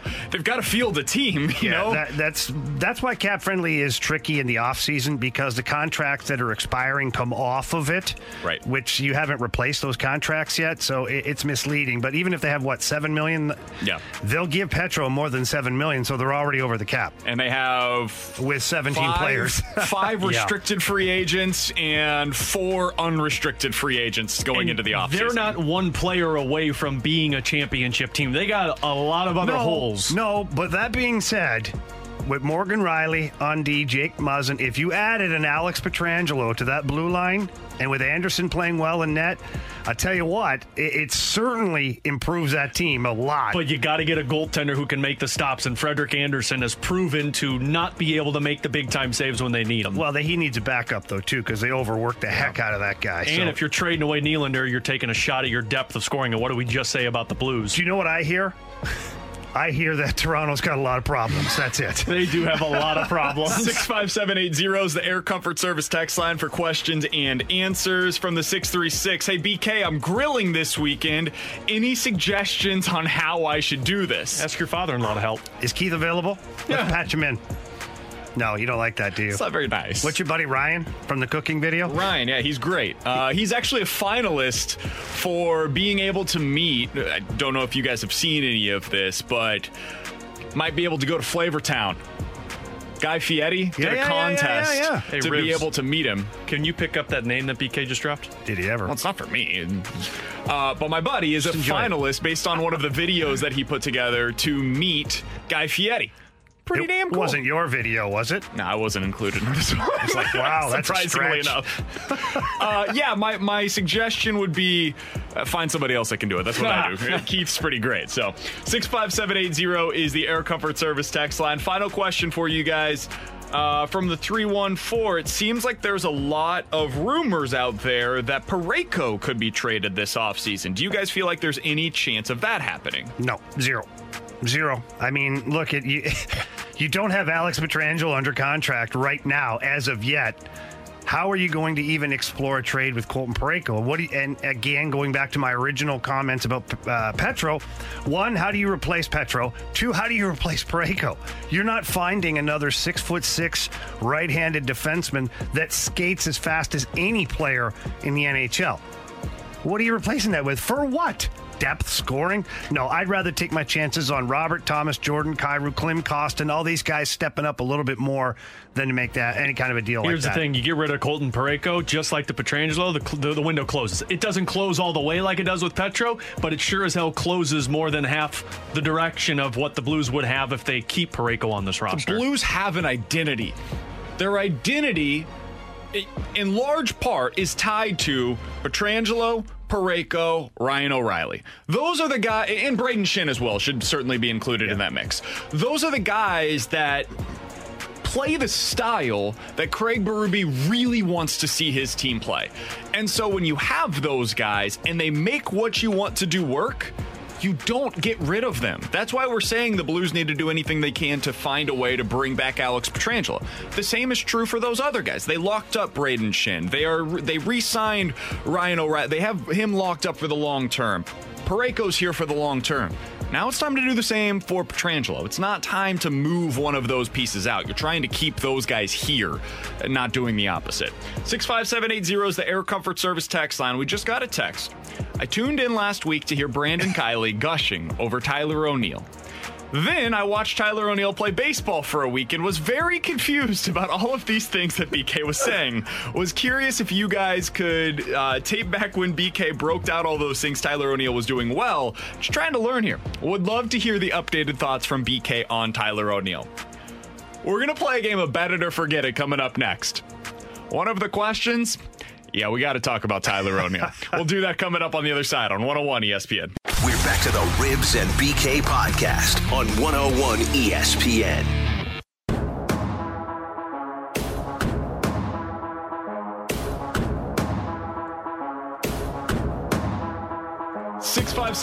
is the Air Comfort Service text line for Bet It or Forget It. So before the break, we had a texter text in basically asking, hey, BK, you told me that Tyler O'Neill was fixed, and now I watched baseball for a week, and fixed? Tyler O'Neill was not fixed. He's fixed? You know what I mean. I'm about to get the puppy fixed soon. Oh, are you? Yeah. Oh, you're not talking about the same thing. I'm taking Belle, my dog, to get her teeth cleaned next week, and I can't wait to see the bill on that one. Yeah, we're getting the old snip. It's got a fun day. It's got a heavy thing there too. I'm telling you. Okay. Yeah. 65780 is the Air Comfort Service text line for Bet It or Forget It. So with the Tyler O'Neill situation in the back of our mind, Bet It or Forget, Jamie and Ferrario, Tyler O'Neill will finish the year as the Cardinals' answer for one of their outfield spots going into next season. Oh, I'm betting it. Tyler O'Neill. T-Money. You're my guy. Canadian guy. He's a little struggler at the plate lately. Okay, I get it. But he did come up with a big hit last night, and I think he's going to find his groove. And listen, I am so petitioning for the youth in the outfield. Like, I am banging that drum for the... yeah, exactly. And I want to see all these guys out there. So, yeah, I long answer, bet it. Forgetting it. I just You're fired. I know. I'm sorry, Ribs. I didn't mean to take a shot. Look, I think we're starting to see what Tyler O'Neill is. He's a guy who can occasionally hit a home run for you. He's a guy who can occasionally run into a hit for you. But I mean, we've already talked about this. If you're looking for the answer in the outfield, the answer's got to be more than somebody who goes 1 for 4 on a nightly basis. He gets on base, and that's good. But I mean, if you're hitting in a spot like that as an answer for you, you got to get somebody who can score with runners in scoring position. There's something weird happening right now with Tyler O'Neill, and I don't totally understand it. He heard you say he was going to be the answer. He said he's getting fixed. He sucks against fastballs right now. Yeah. Like, he's awful against them. Fastball, too, last night. A couple. Carlson he just whiffed saw right 3 through of them, too, though. Saw them. He's 1 for 18 with 4 strikeouts against 4-seamers. Guys, is that good? This is the pitch that he has destroyed his entire career. The problem has been the off-speed stuff. It's been the breaking balls, and he's really struggled with those at times in his career. But the 4-seams is moneymaker. Like, that is what he's just smashing and putting balls in the seats. It hasn't happened so far this season. And so if I'm going to bet on something, that's going to revert to the mean. At some point, he's going to start hitting fastballs again because that's what he's done his entire career. And it hasn't happened at times this year. Meanwhile, he's doing really well against everything else. He's batting .250 against the slider, which is perfectly acceptable. He's had some nice hard hit balls against the slider as well. if he can continue that even to a slightly lesser degree, just be league average against the slider, and he actually starts hitting fastballs again, I think we're going to see something good coming from Tyler O'Neill. The best is yet to come. To answer the question, though, directly, I think Tyler O'Neill's future in St. Louis actually depends on what we see moving forward from Harrison Bader more than it does on what we see from Tyler O'Neill. Really? Let me explain that. Yeah, please do. Harrison Bader fits the identity of this team with what he does defensively. And if he can hit, okay. If he's treading water at the plate, I think he's going to be the future in center field. I think you're going to have Dylan Carlson in one of your outfield spots. And you've got Dexter Fowler signed up. So I think at that point, you'd probably find a way to maybe find a taker for Tyler O'Neill. You trade him elsewhere, and you move on with Dylan Carlson and Harrison Bader as your two young stalwarts in the outfield. So if Tyler O'Neill finishes strong and Harrison Bader finishes strong, I actually think you're going to see Bader here for the long term and Tyler O'Neill elsewhere. That play in left field defensively didn't help his case yesterday Not either. at all. No, that was rough. 65780. Wasn't an error, though. It should have been. Surprisingly. 65780 is the Air Comfort Service text line for Bet It or Forget It. Bet it or forget it, guys. As of today, the Cardinals are 2 games back of the Cubs in the NL Central. Bet it or forget the Cardinals will win this division at the end of the season. Wow. Oh, my. Don't do it. I'm going to say forget it. Ooh. Say forget it. I do think they'll be nipping. No faith. No. I got faith. They got a lot of moving parts right now. Loser. Andrew Miller's out now, and they keep having these little things pop Jamie's up. a Cubs fan. Jamie, I did hear you say that. They're going to be nipping at the heels of the Cubs the entire way. I don't think they'll catch them to take the division, but that's going to be irrelevant because I think that by the time the playoffs come around, that they're going to have a team that's going to be able to compete. Good pitching. Dylan Carlson will have had more time to get used to Major League Baseball. Maybe Tyler O'Neill's figured out. Maybe Harrison Bader's figured out. I just think they're going to continue to evolve as a team, and hopefully they peak at the right time, but I don't think they'll win the division. I'm betting it. I from what you've seen from the Cardinals, it doesn't seem like it's a flash in the pan. You're seeing Paul Goldschmidt hit balls. You're seeing some of these other guys, Paul DeJong back in the lineup. Yeah, you're getting hit in the bullpen a little bit, but the depth, I mean, you take an Andrew Miller and you substitute it with an Alex Reyes, who I thought pitched well last night, other than when he started to get frustrated with himself. But that was more of a defensive blunt against him than it was actually Reyes on the mound. I just still don't see this Cubs pitching hold up. The offense is going to be there, but I don't know if they can out-hit their blunders on the mound when it gets beyond their best pitcher in Kyle Hendricks. So I'm betting it. I think the Cardinals will win this division.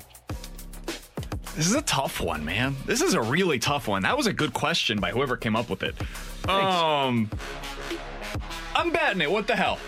Actually, You know what? For you, the Cardinals fan, I'm thinking about you right now. BK's trying to work his He's way trying back to win in and win here. everyone's hearts back. Yeah, good one. I'm forgetting it.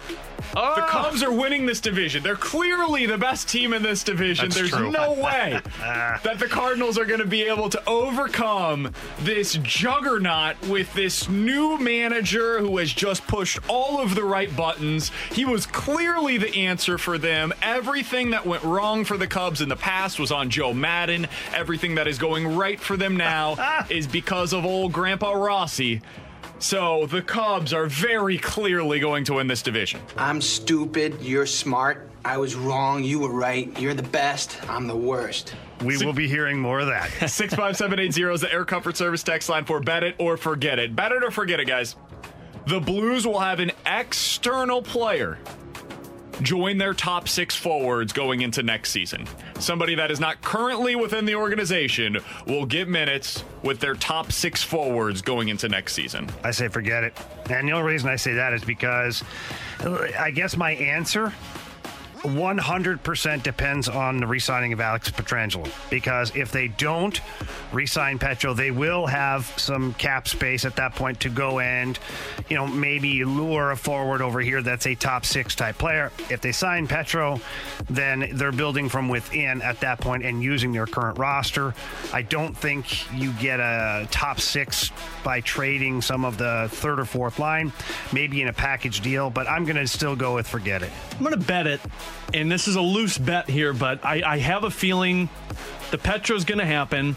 They're going to have a little cap space because they are going to try and shift some things around with this roster.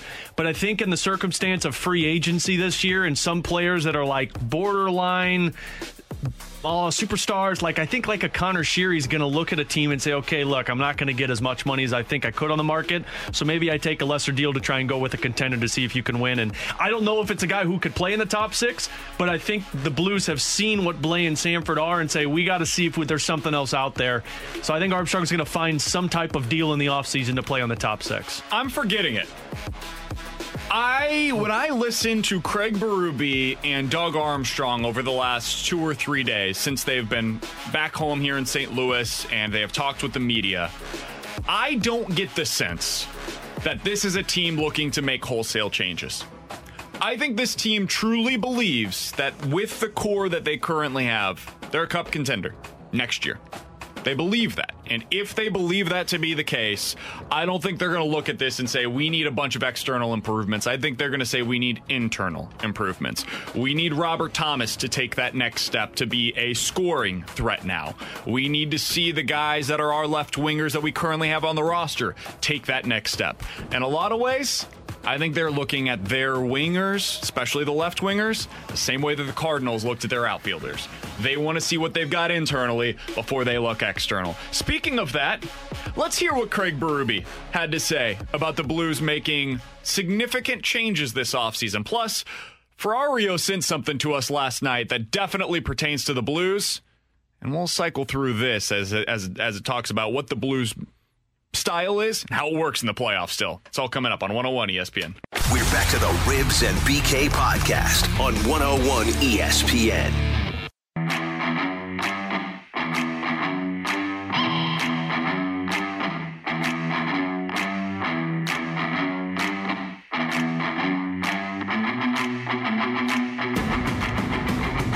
I don't think there's a whole lot of changes that we want to make as coaches. That we play a good system. We like our system. The players like our system. So it's just about executing and going out there next. And that's basically what it all boils down to. And getting that team game back. We didn't have that in playoffs, I feel. So that'll be important. Getting everybody on track. And we like to use everybody in our lineup. That doesn't sound like a coach ready to make a whole lot of wholesale changes.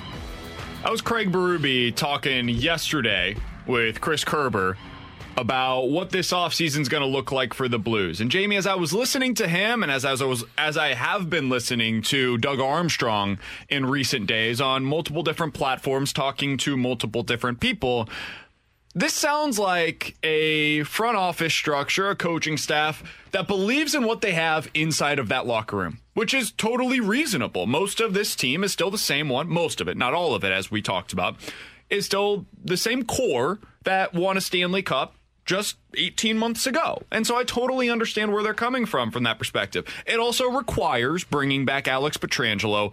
But I think they're looking at this, and I'd be curious for your thoughts on this, Jamie. I think they're looking at it as, hey, we believe that Robert Thomas is going to be a star in this league, and we think that he's on the verge of becoming that. I think they're looking at this and saying, hey, we believe in Zach Sanford. We believe in Sammy Blais.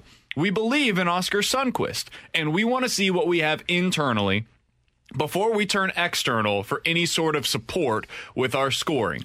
So when you look at it through what they're saying, I get it. I just think it might be a little bit different than what some on the outside looking in are thinking about what this offseason should look like. Blues don't need to change a thing. They really don't. And as far as their offense goes, our buddy Chris Kerber brought it up the other day. They scored more goals than what, if like 20-some years was the last Blues team that scored as many goals. So the offense obviously wasn't suffering that much, at least during the regular season. Now, do you need a better supporting cast in the playoffs? Yeah, but they played one series in a bubble. Like, you don't break down your team after that. You don't rip it apart. And that's why it is so important, if they want to keep this window open, to get Alex Pietrangelo's contract done, to get Vince Dunn figured out. You've got your goalies. You've got your D-core. You have some great young players that will be pushing your veterans on the blue line for ice time. You have some really good young players that have yet to even get their opportunity. Klim Kostin. Okay, Klim, what have you got for me? Show me what you've got. We're going to give you a third line left wing. We expect you to be like a Pat Maroon. We know you're not as big, but you do have a big, strong body. You can control the puck, protect the puck, grind it down low, and you've got great hands and the ability to finish. Time to see it. Austin Pagansky, you know what? You're like Mackenzie McEachern with a little more scoring touch. You got a lot of speed. You work hard. Time to see it. All the answers, guys, lie in their current system. Take Alex Pietrangelo out, it changes drastically. Take Vince Dunn out, take them both out, it changes drastically. But to your point, BK, the Blues absolutely have exactly what it takes to go and win another cup next year, and they don't even have to go outside to get it. They don't. And look, you're not breaking up the core. We all know what the core is for this team. But I think if you're keeping Petro, you are going to be breaking up some complementary pieces. You're going to have to trade away a Jake Allen. To me, that's an internal fix. You got Ville Husso. You signed him to a one-way contract. That's what it's there for. If you move on from a Steen, which I don't see as possibility now, hearing Doug Armstrong talk about that, or a Bozak, which of course might be a possibility, that's taking away a complementary piece to this roster to go win another cup. Can somebody step up there? Yeah, I think Sundqvist can be a Tyler Bozak. But to me, it's a trickle-down effect. You don't have Tarasenko, so that puts more onus on a guy like a Robert Thomas or a Schenn or a Schwartz to be a goal scorer up at that level. Or a Kyrou or a Kostin if that's at that level. If you lose a Bozak, you're putting Sundqvist in another role that's going to be more onus on him. Who's going to step up there? Can it be a Barbashev, a Kostin, a Pagansky? Yes, but it's the trickle-down effect in my eyes for Doug Armstrong, looking at the outside saying, okay, this core is in place, but rather than stick with what we have, because we've seen Samford and Blaine now for a few seasons. I don't know if people are confident that they can be a top six forward. See if we can add something to this roster, much like what they did last year with the Maroon, with the O'Reilly, with the Perron. I don't know if it's going to be able to, but rather than break up the core, it's kind of add to this team to enhance it rather than just stay as it is. 65780 is the Air Comfort Service text line from the 618. If the Blues are able to, or are not able to retain Alex Pietrangelo, doesn't something then have to change? Yes. Oh, yeah. My answer to that would be yes. And Jamie, as much as Chris Kerber brought up the stat of the Blues scoring more goals this year than in previous seasons, they were 14th in the NHL in scoring this year. They were averaging 3.1 goals per game, which is fine when you're also 5th in the NHL in goals allowed per game. If they finish the season this upcoming year 14th in scoring, and they were 10th or 12th in goals allowed per game, now you've got a problem. Mm-hmm. And now you look at the offense as, wow, they're not scoring enough goals. When you're scoring 3 goals per game and you have the defense that the Blues have currently, you can get away with that and you feel like you're one of the best teams in the NHL, as the Blues were. If you're scoring that number of goals and your defense takes a step back, though, now it becomes an issue. And so this goes back to the identity that we were talking about in the past segment. The Blues have that identity because of their defense. And so they can get away with their top 6 forwards maybe not being as dominant as some of the other teams that you see around the league where they're scoring all of these goals. If that changes, and if they don't bring Alex Pietrangelo back, that's when you have to change something. But my assumption is I think they're going to be able to find a way to bring him back because they look at what they did last year and they look at their current situation with their forwards. And how could you not bring that guy back? And remember, you had 21 comeback victories last year, which was first in the NHL, which is showing you that defensively let up a little bit, but you had to have a lot of chase hockey, which is a lot of onus on offensive players. And Craig Berube, guys, the team that he wants to coach, it's not the Toronto Maple Leafs. Right. And what I mean by that is it's not the teams that are in a track meet that are up and down the ice and no defensive responsibility and no grit. It's all flash. That's not Craig Berube's team. So to your point, BK, yeah, they're going to have to be tight defensively and they're going to have to be in the top 5 in the NHL for goals against. And that way if they do have a mediocre offense overall across the league, they still win hockey games, and they're still miserable to play against. They make life tough. So, yeah, they have to stick with this formula. I think there was a lot of talk as well during the postseason of, does this Blues style still work? Can they still win this way? After we just saw them go up against the Canucks, a speed team, and the Canucks made it look bad at times. I think we've seen the answer now, that the answer to that question is yes, in part because of the Blues' own struggles and what led to those struggles. Army's come out and said, hey, a lot of our guys, 20% of the roster was dealing with COVID issues. And that had different implications for different players, but you would imagine that some of that probably went into the conditioning problems, and that's in part why they looked slow against the Canucks. The other thing is because of what we're seeing right now in the Avalanche series. Now, last night excluded because that was a little bit of a different game for both teams. Oh, that ended up wild. But the Stars have played well in the first 2 games against the Avalanche. They neutralized a lot of the Avalanche speed. And Ferrario, you sent us a link the other night, a story the other night about how they're going about this. But I wanted to get your thoughts on this because it seems to indicate to me, hey, this style still works. You just got to be damn good at it. You got to be on your game for it to work. Yeah, it's a phenomenal site that just goes straight off of stats, looking at it's the point data driven on social media. And the way that they went about it was the size that the Dallas Stars use. And what did we talk about a lot with the Vancouver game? It was the transition where they beat you. Puck possession for Quinn Hughes, moving it up the ice. The Dallas Stars are doing to Colorado what the Blues did to Winnipeg last year with the speed, and San Jose last year with the speed, and Boston with the speed. They're stopping them in the neutral zone. And we talked a lot about that, how the Blues were unable to do that. But if you look at the transition numbers for the Colorado Avalanche, the Dallas Stars have taken that from a double digit, which was leading the NHL in transition minutes, to basically dropping it down about 8 different points. So Dallas's physical play with the forecheck and their ability to make that Colorado transition and puck possession stagnant is why Dallas is having success against Colorado. And again, a little bit of different last night with a 6-4 win, but those games happen. But, Rivs, when you looked at those numbers last night, it's exactly what the Blues were lacking against the Canucks. But it also shows you that the Blues had every opportunity to beat Vancouver because speed just doesn't play right now in the NHL when it comes to taking on those big, heavy teams that can beat you with the forecheck. Yeah, and listen, in no means is Alex saying you don't have speed on your roster. Oh, of course not. It's the complementing speed on your roster. And quite honestly, like Craig Berube has said many times, playing fast doesn't necessarily mean you have fast skaters. It means that you're closing out the opposition, you're taking away their opportunities, you're creating turnovers, and then once those turnovers are created, you're able to transition with speed and go from the neutral zone to the offensive zone quickly.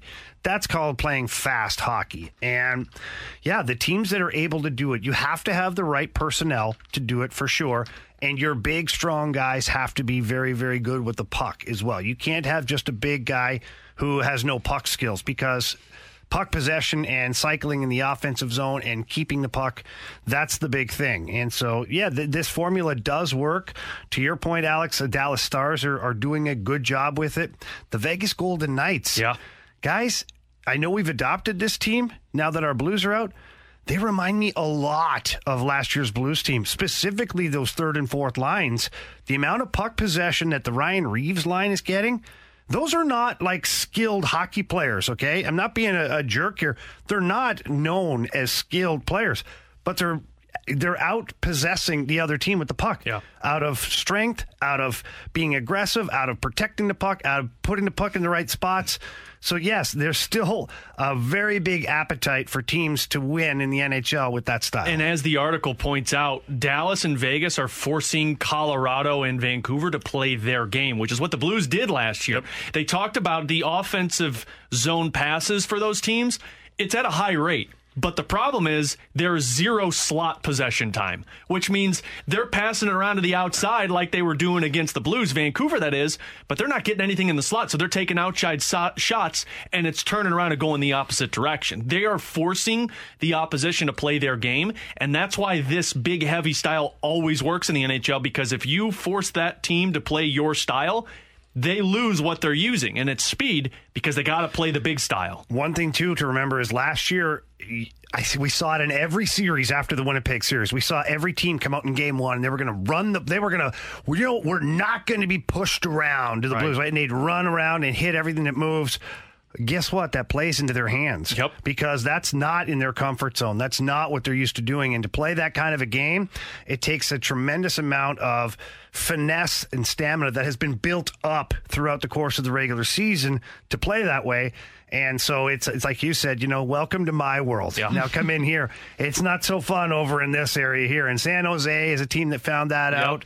Every team, for the matter that the Blues played, found that out quickly, that the more we try to punch them back in the face, this might work against us. A little bit of news to pass along here from the NHL. According to Frank Saravalli, players in at least one NHL dressing room have conducted a vote not to play their Stanley Cup game tonight. Also from Elliot Friedman, he tweets out that players, of course, in the NHL, are being told to prepare for cancellations tonight in the NHL playoffs. So we might see something on that later this evening. One more from our very own Andy Strickland says that he can confirm the reports that hearing games in both hub cities will be canceled tonight. So the NHL, it appears, will not have games tonight. They will postpone their games tonight. Meanwhile, in Major League Baseball, where we saw some of this last night, 3 games were postponed, and Mookie Betts, among other players, decided to opt out of the games last night.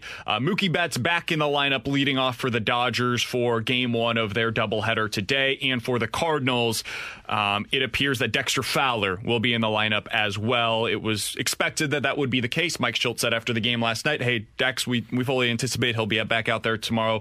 Dexter Fowler is starting in right field in the Cardinals' initial lineup for today, and he will be batting 8th in the lineup. So they've got Colton Wong, Tommy Edman playing shortstop in this first game. Paul Goldschmidt is playing DH. Brad Miller at third. Tyler O'Neill in left. Yadier Molina, it sounds like he might actually catch both of these games today, batting 6th. Matt Carpenter at first base for you. Oh, boy. Batting 7th.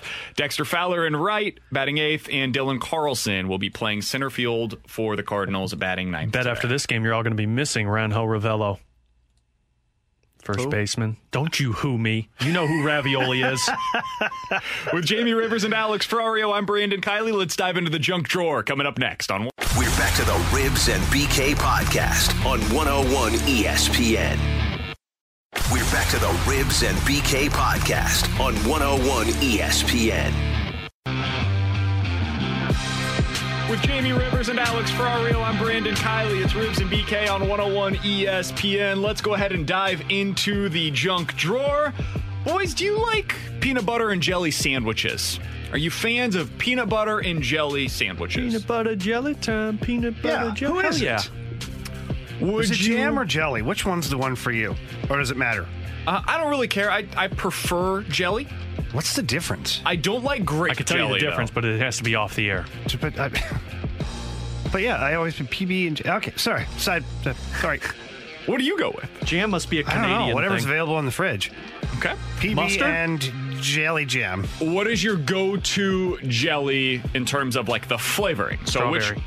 Strawberry is mine as well. I like raspberry as well. Yeah. Raspberry is my favorite, but my wife doesn't buy it at home because my kids like grape jelly. So now, by default, grape jelly has become my favorite, not just because I don't have another one there. That's the only one I can't do. My wife loves grape, too, and I hate it.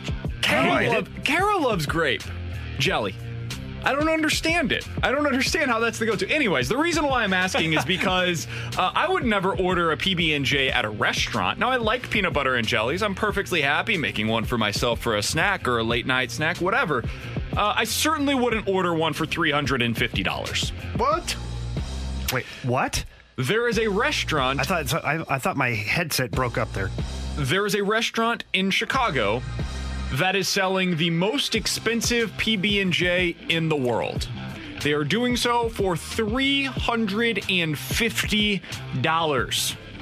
This over-the-top creation is built around a loaf of bread that has gold dust baked into the flour and an edible gold leaf topping. I ask this in all sincerity. Why would anybody order that? Can I just sell it instead and say there's gold in it? I think the clientele that orders that is someone who has enough money they don't really care.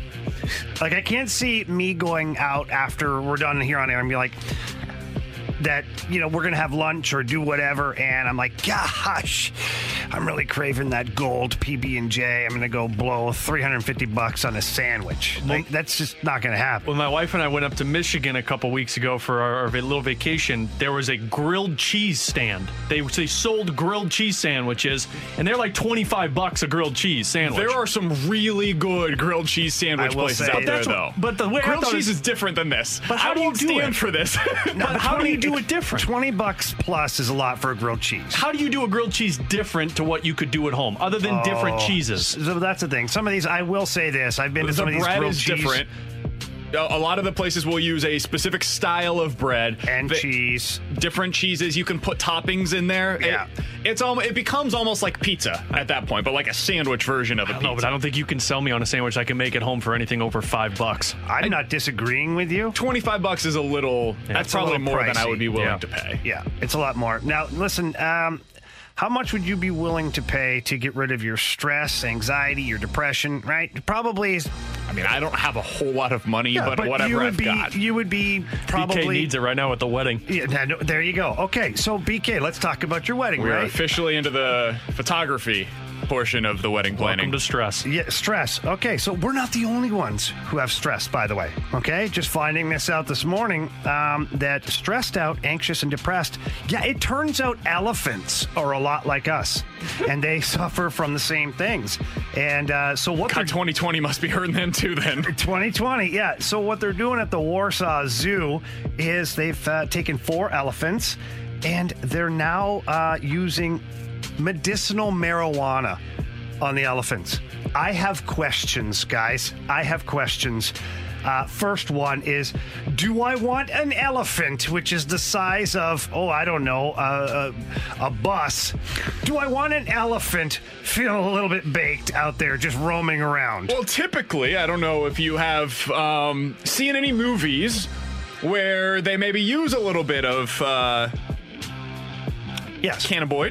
cannabis product. More often than not, you're not like roaming around, from what I understand, while you're high. But sometimes on medicinal marijuana. From what he understands. From what I understand is you can From what I've seen in movies. Get really friendly, though, and gregarious. And even though you don't mean to, I don't know, smash into things because you're an elephant, you might just be having fun. More of the movies that I see include eating and sleeping and melting into a couch. So I don't, if there's couches in the way, maybe that could be problematic. That could be a hazard. How are they going to get them to smoke it? Like, put it in the water so they drink it. You think? Yeah. That's a good question, actually. What do you do? Are you doing oils at that just point? Slap a big helmet on them and smoke it in there? Like doing a gas mask? I think we all of us can agree, though, that it's the only way to truncate anxiety and depression, right? That's so bad. 65780 is the Air Comfort Service text line if you've got any thoughts on that story. So I've got another story to throw at you, Jamie. We talked a lot about how, I believe it was the Canadian government that said, if you are going to participate in intercourse during this pandemic, try to have something blocking you in between, right? Yeah, to make sure that you are safe. Have kids. to make sure that you are safe while participating in the act. Well, nude life models are now going to have something, not quite the same thing, but similar. They're going to be required to wear face masks when their drawing sessions resume. So these models are ones that pose, the nude models. Nude. They pose nude for artists. Okay. And so whenever they return to be able to do their jobs, because this is what they are paid to do for a living, they will be required to do so with a mask on at all times. Why? Well, you don't want them to breathe. They're not 2 feet in front of you. Well, maybe, how do you know? Maybe they need a close-up. You don't think I've posed for those? Have you? I was just going to ask that. Speaking of elephants. Sadly, I have seen... not quite those pictures from Jamie. Oh, you've seen them?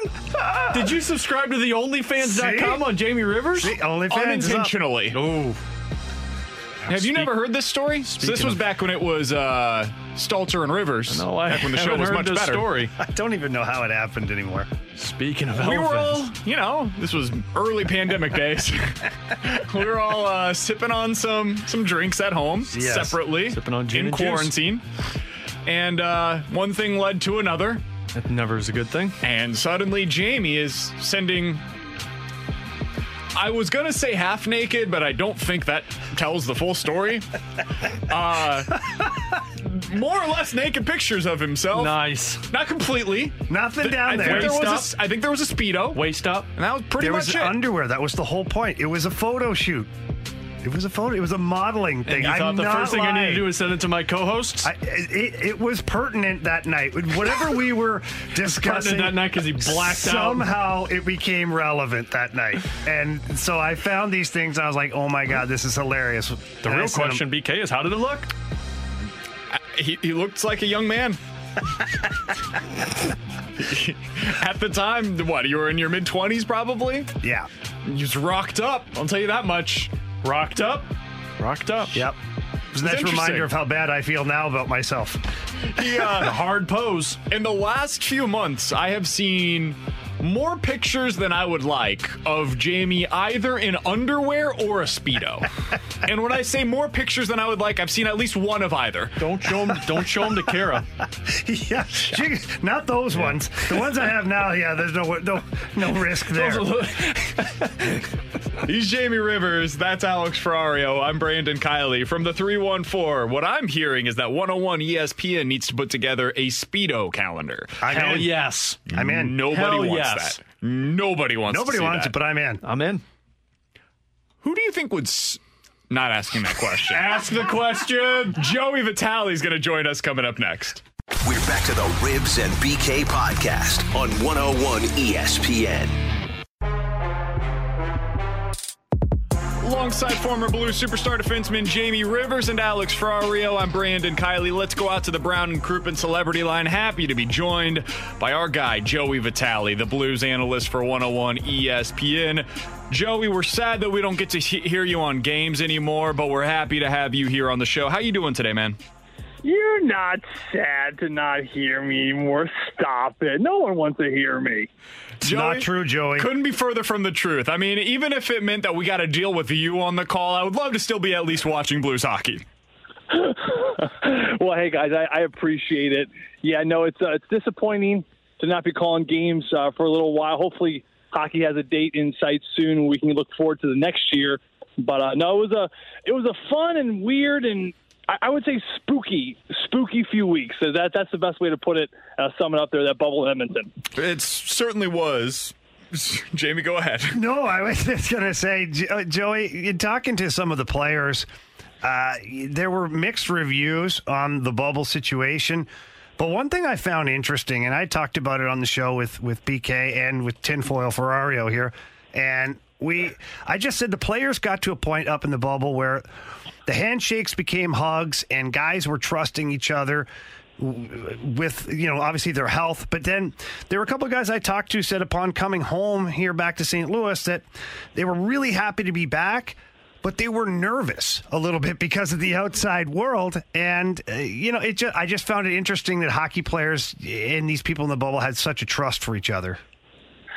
Jamie, I'll be honest with you. You lost me at Tinfoil Ferrario. I didn't hear a word you said after that. When did this nickname come about? Well, actually, I can't take credit for it. I believe BK came up with it. But, Tinfoil has all these conspiracy theories, right? And he dives into things all over the place. And so now he's Tinfoil Ferrario.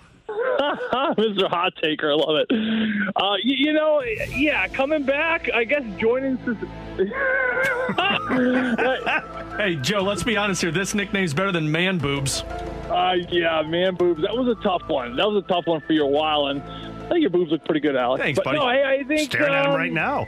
I was telling him the other day, he looks good. He looks good for being married. Usually guys get married, they put on some pounds, then you become 1,000, you really put on the pounds. But have fun with that, BK.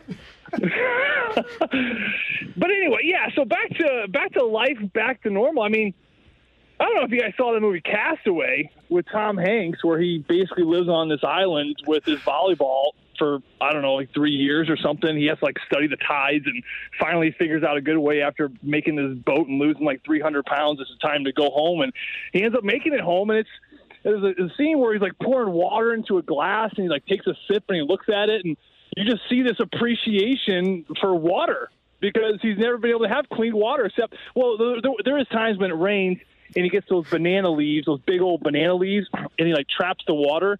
So there's that fresh water. But besides that, he's not able to get any fresh water, so there's appreciation for fresh water. So where I'm going with this is I think these players have a new appreciation for their kids, for their wives, for getting outside. How about this, guys? Feeling grass on their feet. I don't think there was a lot of grass in their bubble. I think now there is. There's like a football field or something. But before, it was like this concrete basketball area with, like, tables and chairs. But feeling grass. It's a good thing none of the players brought their dogs. Well, you doggone tootin', because it's going to be hard to scrape that up. You need to come back with a scraper for that one. But, yeah, no dogs. And I mean, but you know, that's another thing. Dogs, you happy to see the dogs again. And, you know, I know it didn't end the way it wanted, but to me, guys, I mean, Ribs, BK, and Alex, you guys know these guys personally. These are great people, and as tough it was to see them lose, your heart goes out for them, and you feel for them on a personal level, and you're so happy that they're back with their families. First of all, great documentary, Castaway. I very much enjoyed that. Second of all, Joey, now that they are back and we've got the off season to look forward to, we've spent a lot of the last few days on our show talking about where do you go now with Alex Pietrangelo, and we're kind of all on the same page. You got to find a way to make this thing work. You got to bring back the captain because he's such an important part of what you're trying to build here. And I heard Doug Armstrong in particular say, I believe it was last night on 101 ESPN, that the Blues are in the middle of a 5-year window here. Joey, if they don't bring back Alex Pietrangelo, in your opinion, is that window still open the same way that it is if you are able to bring him back? Well, number one, your doggone right, Castaway was a good movie. In fact, Tom Hanks should have won a Best Actor award for that movie. He actually won the 2 previous years. I think it was Philadelphia, and I know for a fact Forrest Gump. Yeah, he was hot. He was hot. They thought it would be a three-peat. And then this warrior named Maximus comes in, and Russell Crowe snipes it from him for his role in Gladiator, which kind of disturbed me to this day because, you know, like, here's this great movie. I'm not taking anything away from the movie. The movie's great. But the acting, like Russell Crowe, I feel like he had like 2 lines in the entire movie, but then he was like fighting a tiger. I don't know. To me, that's not worthy of a Best Actor. But anyway. But wait a minute. Documentary. Wait, Joey, let's dive back into that. So if he had those 2 lines, if he's not talking, don't you think it falls more than on the actual acting and not so much what he's saying? Well, to my point, that's what I'm talking about, Ribs. Like, Tom Hanks was on a freaking island by himself. Like, he wasn't talking to anyone. Well, it was talked to the volleyball. Well, Wilson was there, but he's not even real. He's a freaking ball with a bloody hand. Like, well, the tiger wasn't real either. Oh, are you kidding me? That thing's like Clifford size. Are you kidding me? There's like a big stripy dog out there. He's fighting in front of all these people. No, my argument is that I think that it was a great movie, and I thought he did a great job. I just don't know if it's Best Actor worthy. But then, like that line though at the end where he says, you know, murder to a father to a murdered son, husband to a murdered wife, and I will get my vengeance in this world the next. I mean, that was a sweet line. That got me. Yeah, I mean, I still get goosebumps. I mean, it's no Wilson. Let's be honest. Wilson, not so much, but it was sad when he lost him on the current. But, you know, the Petro thing is interesting with this because, you know, you look at this window, guys. A part of me is like, yeah, you got this 4 to 5 year window. Are you a better team with Petro? Absolutely. Can you financially make it work? Yeah, you can make it work. So why not go get it? I like to think, and I'm a believer in, make the signing, just do it, and then if you run into cap hell in 4 years or 5 years, then just deal with it. Because if you're in this window and you're on this run, then you should feel very good about making your team the best it can possibly be. Can we win another championship in the next 4 years? I think so. Can we win 2? Who knows? Who knows, right? But you got to give yourself the best chance. And I think when Petro's on your team, he's a much scarier team from top to bottom. So that's something to really consider. But then the other thing with that 4 to 5 year window thing, guys, I mean, we're talking about Doug Armstrong. Listen, you get rid of Backus, you get rid of TJ Yoshi, you trade away Paul Stastny, right? We all thought that window was closing. And then within the summer, boom, then he signs Ryan O'Reilly, David Perron, Pat Maroon. All of a sudden, a whole new window completely opens up for the Blues organization. So I don't think Doug's a guy that's going to say in 4 years, well, you know what, it's just time to rebuild. I think he's going to be the old Jim Rutherford, as right next to Jim Rutherford for Pittsburgh, one of the most aggressive GMs in the league, where he's not satisfied with the rebuild mode. I think he's going to turn the page in 3 to 4 years, and he's going to be thinking about making moves so these windows stay open as long as possible. Yeah, okay, so to your point, Joey, and I brought this up earlier in the show, is I think if you re-sign Alex Pietrangelo and you're able to keep some of the big pieces in play, this could turn out to be like a Chicago Blackhawks decade that they had, to where they were very dominant team, but they ended up winning 3 cups in that time. And it extends the window here from 5 to maybe 7 or 8 years to have championship quality teams. I mean, do you agree with that? I do. And that's a great example, because look at Chicago. They win those 3 cups, and now they're in cap hell with Seabrook. Seabrook, I think he has 3 years left on his deal. He's not coming back. So they're going to have to eat up a bunch of money. But that's okay, because you won 3 cups. Look at L.A. Drew Doughty's making 11 shamil. That's right, 11 million bucks for like the next 100 years. But you know what? They won their cups. So you know what? If you're LA, yes, you're in extreme cap hell now. Between the Carter, now you got Kopitar, and you got Brown, and you got Doughty. They got guys making so much money, but they won those cups. They earned those contracts, and they try to win another one within that short window they had. They missed that window, and now they're in cap hell. But at the same time, you still do have cups to fall back on. So again, I don't see a problem with that. If you sign Petro, maybe it's a little much. Let's say it's $8.5 million. You put yourself behind the 8 ball a little bit, maybe. Can you go get another top 6 forward? Yes. You can go get a Toffoli out there, or Galchenyuk, or just someone who can fill that top 6 role. Maybe this offseason, maybe a Taylor Hall. Who knows? But then you can be really effective, and you could be a really dominant team for the next 3 to 4 years, and just maximize the potential, maximize the players as best as you can. And then when 4 years is up, and let's say we don't sign Ryan O'Reilly, or Vladimir Tarasenko takes off, or Colton Parayko goes test the market, he goes somewhere, then you say, you know what? Hell, 3 years, we gave it the best shot we had. We signed the best players we knew we could get, and we made a run at it. And maybe we have a couple cups at the end of the day, or maybe one more to say, well, job well done. Joey, last question that I've got for you. We talked a lot going into this bubble situation of, okay, if they're going to re-sign Alex Pietrangelo, which sounds like you're on the same page as the 3 of us in this room, we all agree that they should, you're probably going to have to make moves elsewhere, because that's how this cap works, right? And one of the names that got brought up a lot was Jaden Schwartz. And Joey, after seeing this news with Vladimir Tarasenko and his injury, and looking at the depth that they have right now as for their left wingers behind Jaden Schwartz, I just don't know that that's a move they can afford to make this offseason. What do you think the future holds for Jaden Schwartz with just that 1 year left on his contract here in St. Louis? Yeah, I mean, when did Jaden Schwartz become expendable? When did we look at this player and say, yeah, we could lose him to sign someone else? Guys, Jaden Schwartz was like probably our most consistent forward alongside Ryan O'Reilly and David Perron. I would put him right there with Brayden Chen throughout these playoffs. The kid scored 12 goals last year in the Stanley Cup run, and just one shy of Brett Hall's record in the franchise history here. I mean, Jaden Schwartz is one of the players, I've always said this, that can single-handedly take over a game. I think Petro has that capabilities, and I think Schwartz, of all the forwards, I look at him as being that spark plug, being that little Swizzle Schwartz, getting in the corners and moving his feet. I loved his energy. I loved his aggression. I love his consistency over the last few weeks here. I know it didn't show much on the scoreboard, but it's there. The effort's there. To me, Jaden Schwartz is not expendable. I think this is a guy that's a priority to sign for this team, much like Petro, because of all the intangibles he brings to the game. He pushes that first line along. He's a momentum-shifting guy.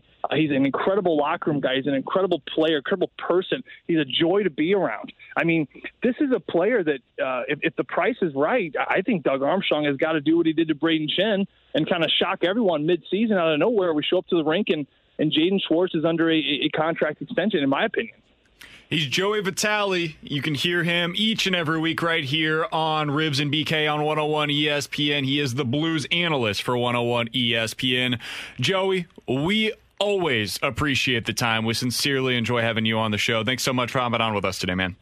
Hey, boys, you guys are a great team. Love listening to you guys. Keep up the great work, and we'll talk to you guys next week. You're the best. That's Joey Vitale here on 101 ESPN. The MLB trade deadline. Is it going to be marred by the fact that there's people losing their jobs in these front offices? Talk about that coming up on 101 ESPN. We're back to the Ribs and BK podcast on 101 ESPN.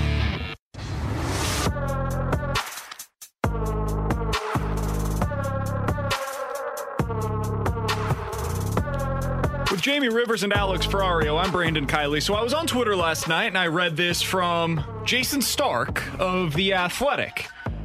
He tweeted out, one executive that I spoke with thinks that teams having to fire or lay off certain people within their front offices could have an impact on the trade market. Quote, it's just a really tough look to take on a big contract and a salary dump type of a deal when you're asking your employees to take pay cuts as well, end quote.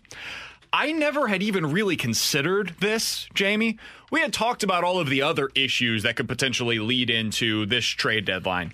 You don't have as many scouts as you once did. You don't get to see these prospects playing at the AAA, AA, single A level the way that you typically would this season. You're looking at your team and you're saying to yourself, are we a real contender or not? I'm not really sure because everybody is jumbled up into this muddled mix in the middle in Major League Baseball right now.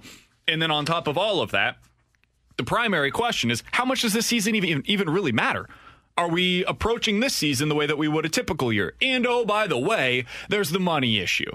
Are we going to take on more money right now and for the future when there is so much uncertainty both now and in the future with what your revenue is going to be? So when you add all of that up and then this on top of it, I don't think we're going to see very much activity at the trade deadline this year. I think you're going to see some. We've already seen 2 trades so far, based on my understanding.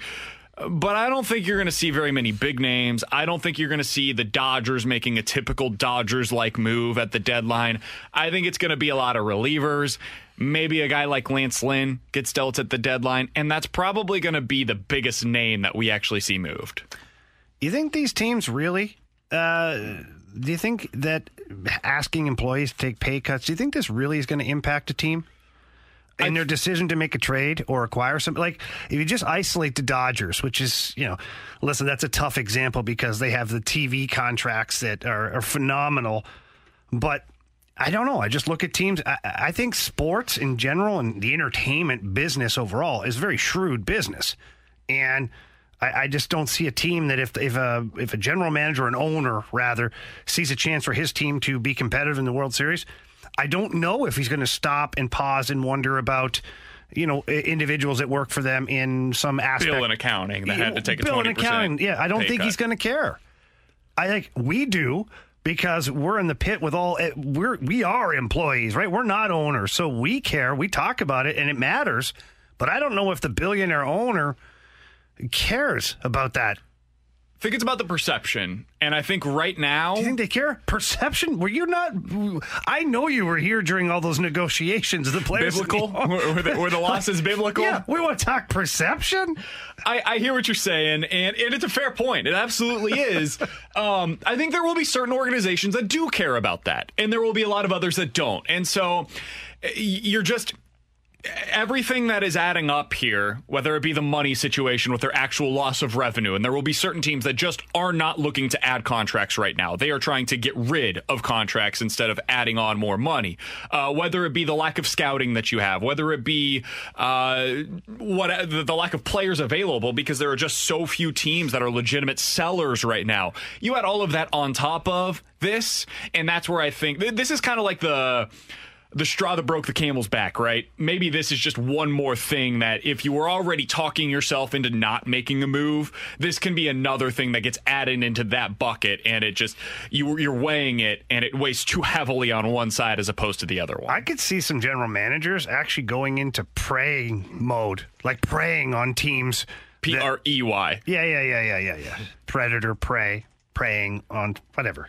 Yeah, I can see general managers sitting there going, yeah, we're going to be a team that scoops up these players. We know that some of these teams, financially, they'd love to get rid of some of these big-time players. You know what? Let's be that team. Let's go out and get these guys, and let's create a team for ourselves for the next 2, 3, 4 years, whatever it is, based upon what's out there in the market. Some teams are just financially blessed more than others, just Dodgers. Like the Dodgers, the Yankees, the Red Sox. They all have this money that they can just grab and be like, you know what? Well, we'll take a little bit less on the profit this year. I think you're going to see some very active GMs, looking for those players that they can, for lack of a better word, steal from teams because of the finances. I wonder, too, if you see some of those bigger names that are coming up to contract years to where you can get them for the playoff run and then them become a free agent and you're not affecting your team as much because they're hitting free agency, because there are some players out there that are headed into that area that could be like a Trevor Bauer, for instance. I mean, I don't know if the Cincinnati Reds are going to move him because he's in an interesting spot. He's in a free agency year, and I don't know if they're going to pay him to stay there. So that could be somebody on the move. The other part that I'm thinking of while you guys are talking about this is, what's the financial gain if you make it into the postseason? Like, let's say you go 2 rounds, because usually when teams try and make those moves, of course you're making the move for the World Series, but you're seeing a gain in terms of more butts in the seats for postseason, you're making more ticket money. Are you making money off of going into the playoffs? Because, you're going to make some bonuses, but I don't know if it's the same revenue gain that you would if you play 2 rounds of the postseason and you got more butts in the seats. When Kansas City, for instance, made it to the World Series, they, like, their game plan for what their future would hold changed because they were able to bring in that extra gate revenue from their 2 playoff runs. And it's the same thing here in St. Louis. It's why they want to make the playoffs every single year. It's why it's one of their key goals, is because when you get there, well, the gate revenue just increases exponentially as a result of that. We got a text, 65780 is the Air Comfort Service text line from the 618. You just said that teams are looking to get rid of money by getting rid of players, and then you said that there's not a lot of sellers on the market. Here's what I mean.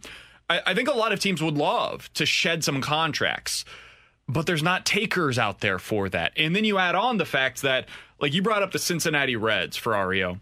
The Reds right now are 2.5 games out of the playoffs. Are they just going to give up on the season as a result of that? Like, now, when I say that, there's kind of a double-edged sword here. They're 2.5 games out, but they're also 14th in the National League. So they've got a lot of teams between them and right now the Giants, who would be that eighth team in the National League postseason. The only team that's really totally out of it right now in the National League is the Pirates, and they're 5.5 games out right now. So that's where things get dicey, is how do you make these determinations? If you were going for it at the beginning of the season and now you're just a couple of games out and you're the Reds, well, am I really selling at the deadline, or do I just kind of eat it and see what happens over these next 35 games and hopefully we're able to make a little bit of a run? I think that's what we're going to see most of, is teams standing pat.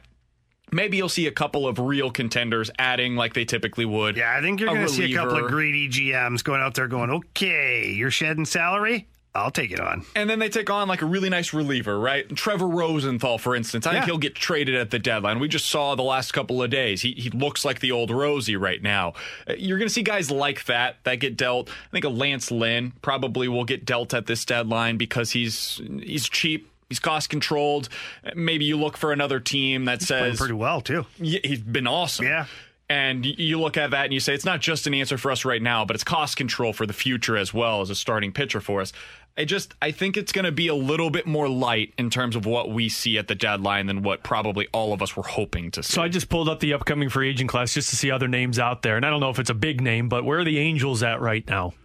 Not good. Because they got Andrelton Simmons, who is another weapon that you could see. So you're not seeing superstar names like you usually do at the trade deadline, but I think when you look at the free agent class next year, you could see some of those guys be dealt out because, one, you're shedding the salary from your roster if you don't feel like you can contend, and two, you don't have that question, are we going to re-sign you because we can't afford it? You could send them off and get yourself some prospects. And if you're another team that's taking that on, it's a very small percentage of that contract that you're then taking on compared to what it would typically be. But also, if you're that other team, well, what am I really going to take that guy on for what amounts to 25 games? Right. I don't know. It's a really fascinating question, and this is what the people in the front offices, those members of the front offices, are asking themselves right now. How do we approach all of this? What's the difference between this and a typical season? And if you're the Cardinals, for instance, it's even bigger than that because they've played fewer games than all of these other teams. So they have even fewer questions that have been answered thus far than your typical team. There's plenty of time still to get there, but next Monday is officially the trade deadline. We're getting closer and closer as we go along here. The Cardinals have a doubleheader today and then a series over the weekend before that. For Jamie Rivers and Alex Ferrario, I'm Brandon Kiley. We'll cross things over with the Fast Lane coming up next. We're back to the Ribs and BK podcast on 101 ESPN. With Jamie Rivers and Alex Ferrario, I'm Brandon Kiley. Crossing things over with the Fast Lane, BT in studio with us. So we were talking about this off air. What good has come this year? There's got to be good Well, things, right? You just got engaged, buddy. Congratulations. No, you are listen, really digging the my hole, right? goodness. What The good has wor- come of this? The world I has just gone got to hell, engaged. but my life's been great. Got engaged, You got might- a promotion, you got might as well $1,200 be- from the government. This has been great. BK is essentially Purell. Like, it sucks out here, but it's all gravy for us. I'm actually Zoom. I just got off of Zoom. Yeah, they're doing all right. So they have done well. Everything else, meanwhile, you know not so what? great. But the Cardinals, Playing good ball, man. Figuring it out. They needed that last night, too. listen, I'm not going to kick a man while he's down, but You are, actually. As soon as you say that, who are you going to kick? Mike Matheny. Okay. You know what? The way that I looked at that, and I agree, but not maybe exactly the same way. My thought with it, with Rosie at that point, all right, when he actually got pulled out of the bunt. game. Well, okay, forget. Okay, okay, fine, perfect. Good effort. Okay, yeah. That was a swing away. Was it fairly obvious that it was Villarreal, right? That was up to bat. Yeah. It was fairly obvious that he didn't feel confident with that bat in his hand. That he was gonna What get was down. it that gave it away? The first time or the second time when it just popped straight You know up? what gave it away? It was actually in between the two when he looked over at the third base coach and he like literally had his hands out to the side like, what? I love real like it was a quick glance on him and he looked so confused. But the third base coach wasn't even looking at him anymore. He's okay. He's like, are you sure? I loved your comment on the broadcast last night, BT. You're like, well, you don't miss that sign twice. So that was probably a thing. I'll agree with that one. I'll agree with that. I thought you were going to go with the Rosie leaving him in or taking him out part of it. I think in that spot, it's kind of the way that I felt about the Bennington situation, where if you're going to go down, you're going down with your guy. I would have left him in once you leave him in the first time around. But yeah, I mean, he was 33 probably pitches, right? He had pitched the night before. But my thing is, and this is where I was going to say I thought I was going to differ with you, is I wouldn't have had him face Schrock in the first place. I would have brought the lefty in. I'd have brought Rosario in for that one, and then you take your chances there. But either way, that ended up biting him. And Rosie got the fast lane bump, you know? Well, thanks for joining the crew yesterday. So your show bumps guys Thanks, up? Stalter. Sometimes, like from that first inning, it felt like it, right? The first three batters that he faced, he bumped them up. But yeah, we've had a lot of guys that have come on our show and had success. Remember, like Wong and DeYoung early, like they came on us, boom, the boys are doing it. You know, that's do you feel guys nice. have a BK and Ribs bump? That's the pull. John Nagowski. We the bumped him, and then he got. That's the We had pull. Matheny on earlier this week. That worked. No. That was. You got to remember. We had Dylan Carlson's dad on. You know what? Dylan had a couple of nice at-bats last night. This is like the polar that's opposite good. effect of what So Vitale has an effect in the locker room. He'll do his cup of Joe for intermissions, and when he talks to him, they score goals, and then they just start, hey, Joey, come over here and talk to us because they want the good luck. You guys have the polar opposite effect on these guys. So I said that Tyler O'Neill has figured everything out, and he is not striking out anymore. Then he went on a 2 for 30 and then started swinging at the slider again. It's not how I look at it. Came through. I agree. I look at the positives in life. I think you should. I think that every hitter goes through a downturn. Look, I've been beating on the Tyler O'Neill drum too, the entire season long. How perfect is baseball, though, that he got to come up in that spot and actually do something? Him and Carlson, both of them being up in that spot was so huge to me. Needed it. It's good for morale. Good coming into a day like today where you got a couple of ball games. So overall, I think since the restart on the 15th, life has been decent for the Cardinals. Can I ask you something about Tyler O'Neill? Yes. Yeah, the fact that he's vegan now? Well, there's that. He looks great. He does. I couldn't do it. No chance. Batting .056 against 84 seams this year. Is that a thing now? Well, now he can't hit fastballs? Well, I think it depends on. I think that the fastballs are getting used a lot differently against him too. They're more for effect and less for strikes. Like he's seeing fastballs like in off the plate. He's seeing them up above the zone. High, yeah. So I don't think that he's getting too many cookies. And when he does, he's getting pitched backwards. But I will say you can tell by some of the swings, and his swing percentage in general has gone down a bit, like a good amount. Top 5 in baseball as far as swing percentage going down. So I think that he's trying to be more selective in general. But, yeah, I mean, there could be something to it. You're looking for spin. You know how guys are attacking you, and then all of a sudden you miss the cookie. So I think he's waiting for that sweet spot of I pick up spin, yet I'm still ready and reacting fastball. I still think he's going to get there. Like, he is. I think that he gets a meathead moniker because of just looking at him.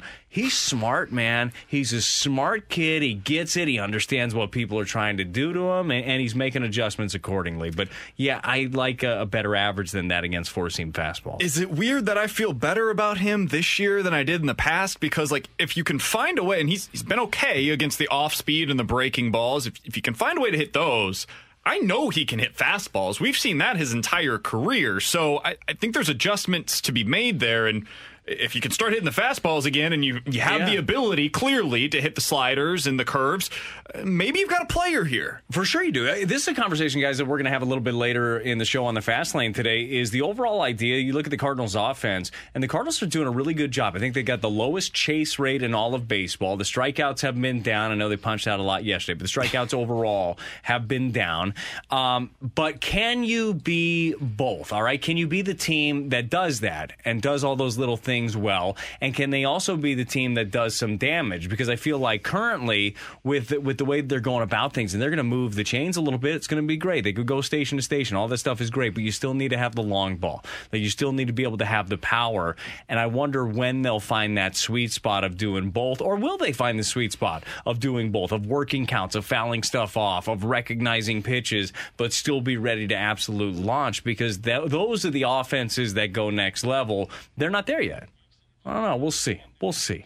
What's going on in the hockey world? Anybody else have a surgery or anything today? No, nobody. Everybody's good? No, nothing negative. We're trying to keep this positive, so... we can do that? We're just going to avoid that. Well, here's the positive. I know you guys have spun this, I'm sure. It's the offseason. Plenty of time to rest now. Build up for next year. Piece that cap together. That looks easy enough to do for Doug Armstrong. That should be no problem at all to piece it together. Dougie's got his hands full a little bit, doesn't he?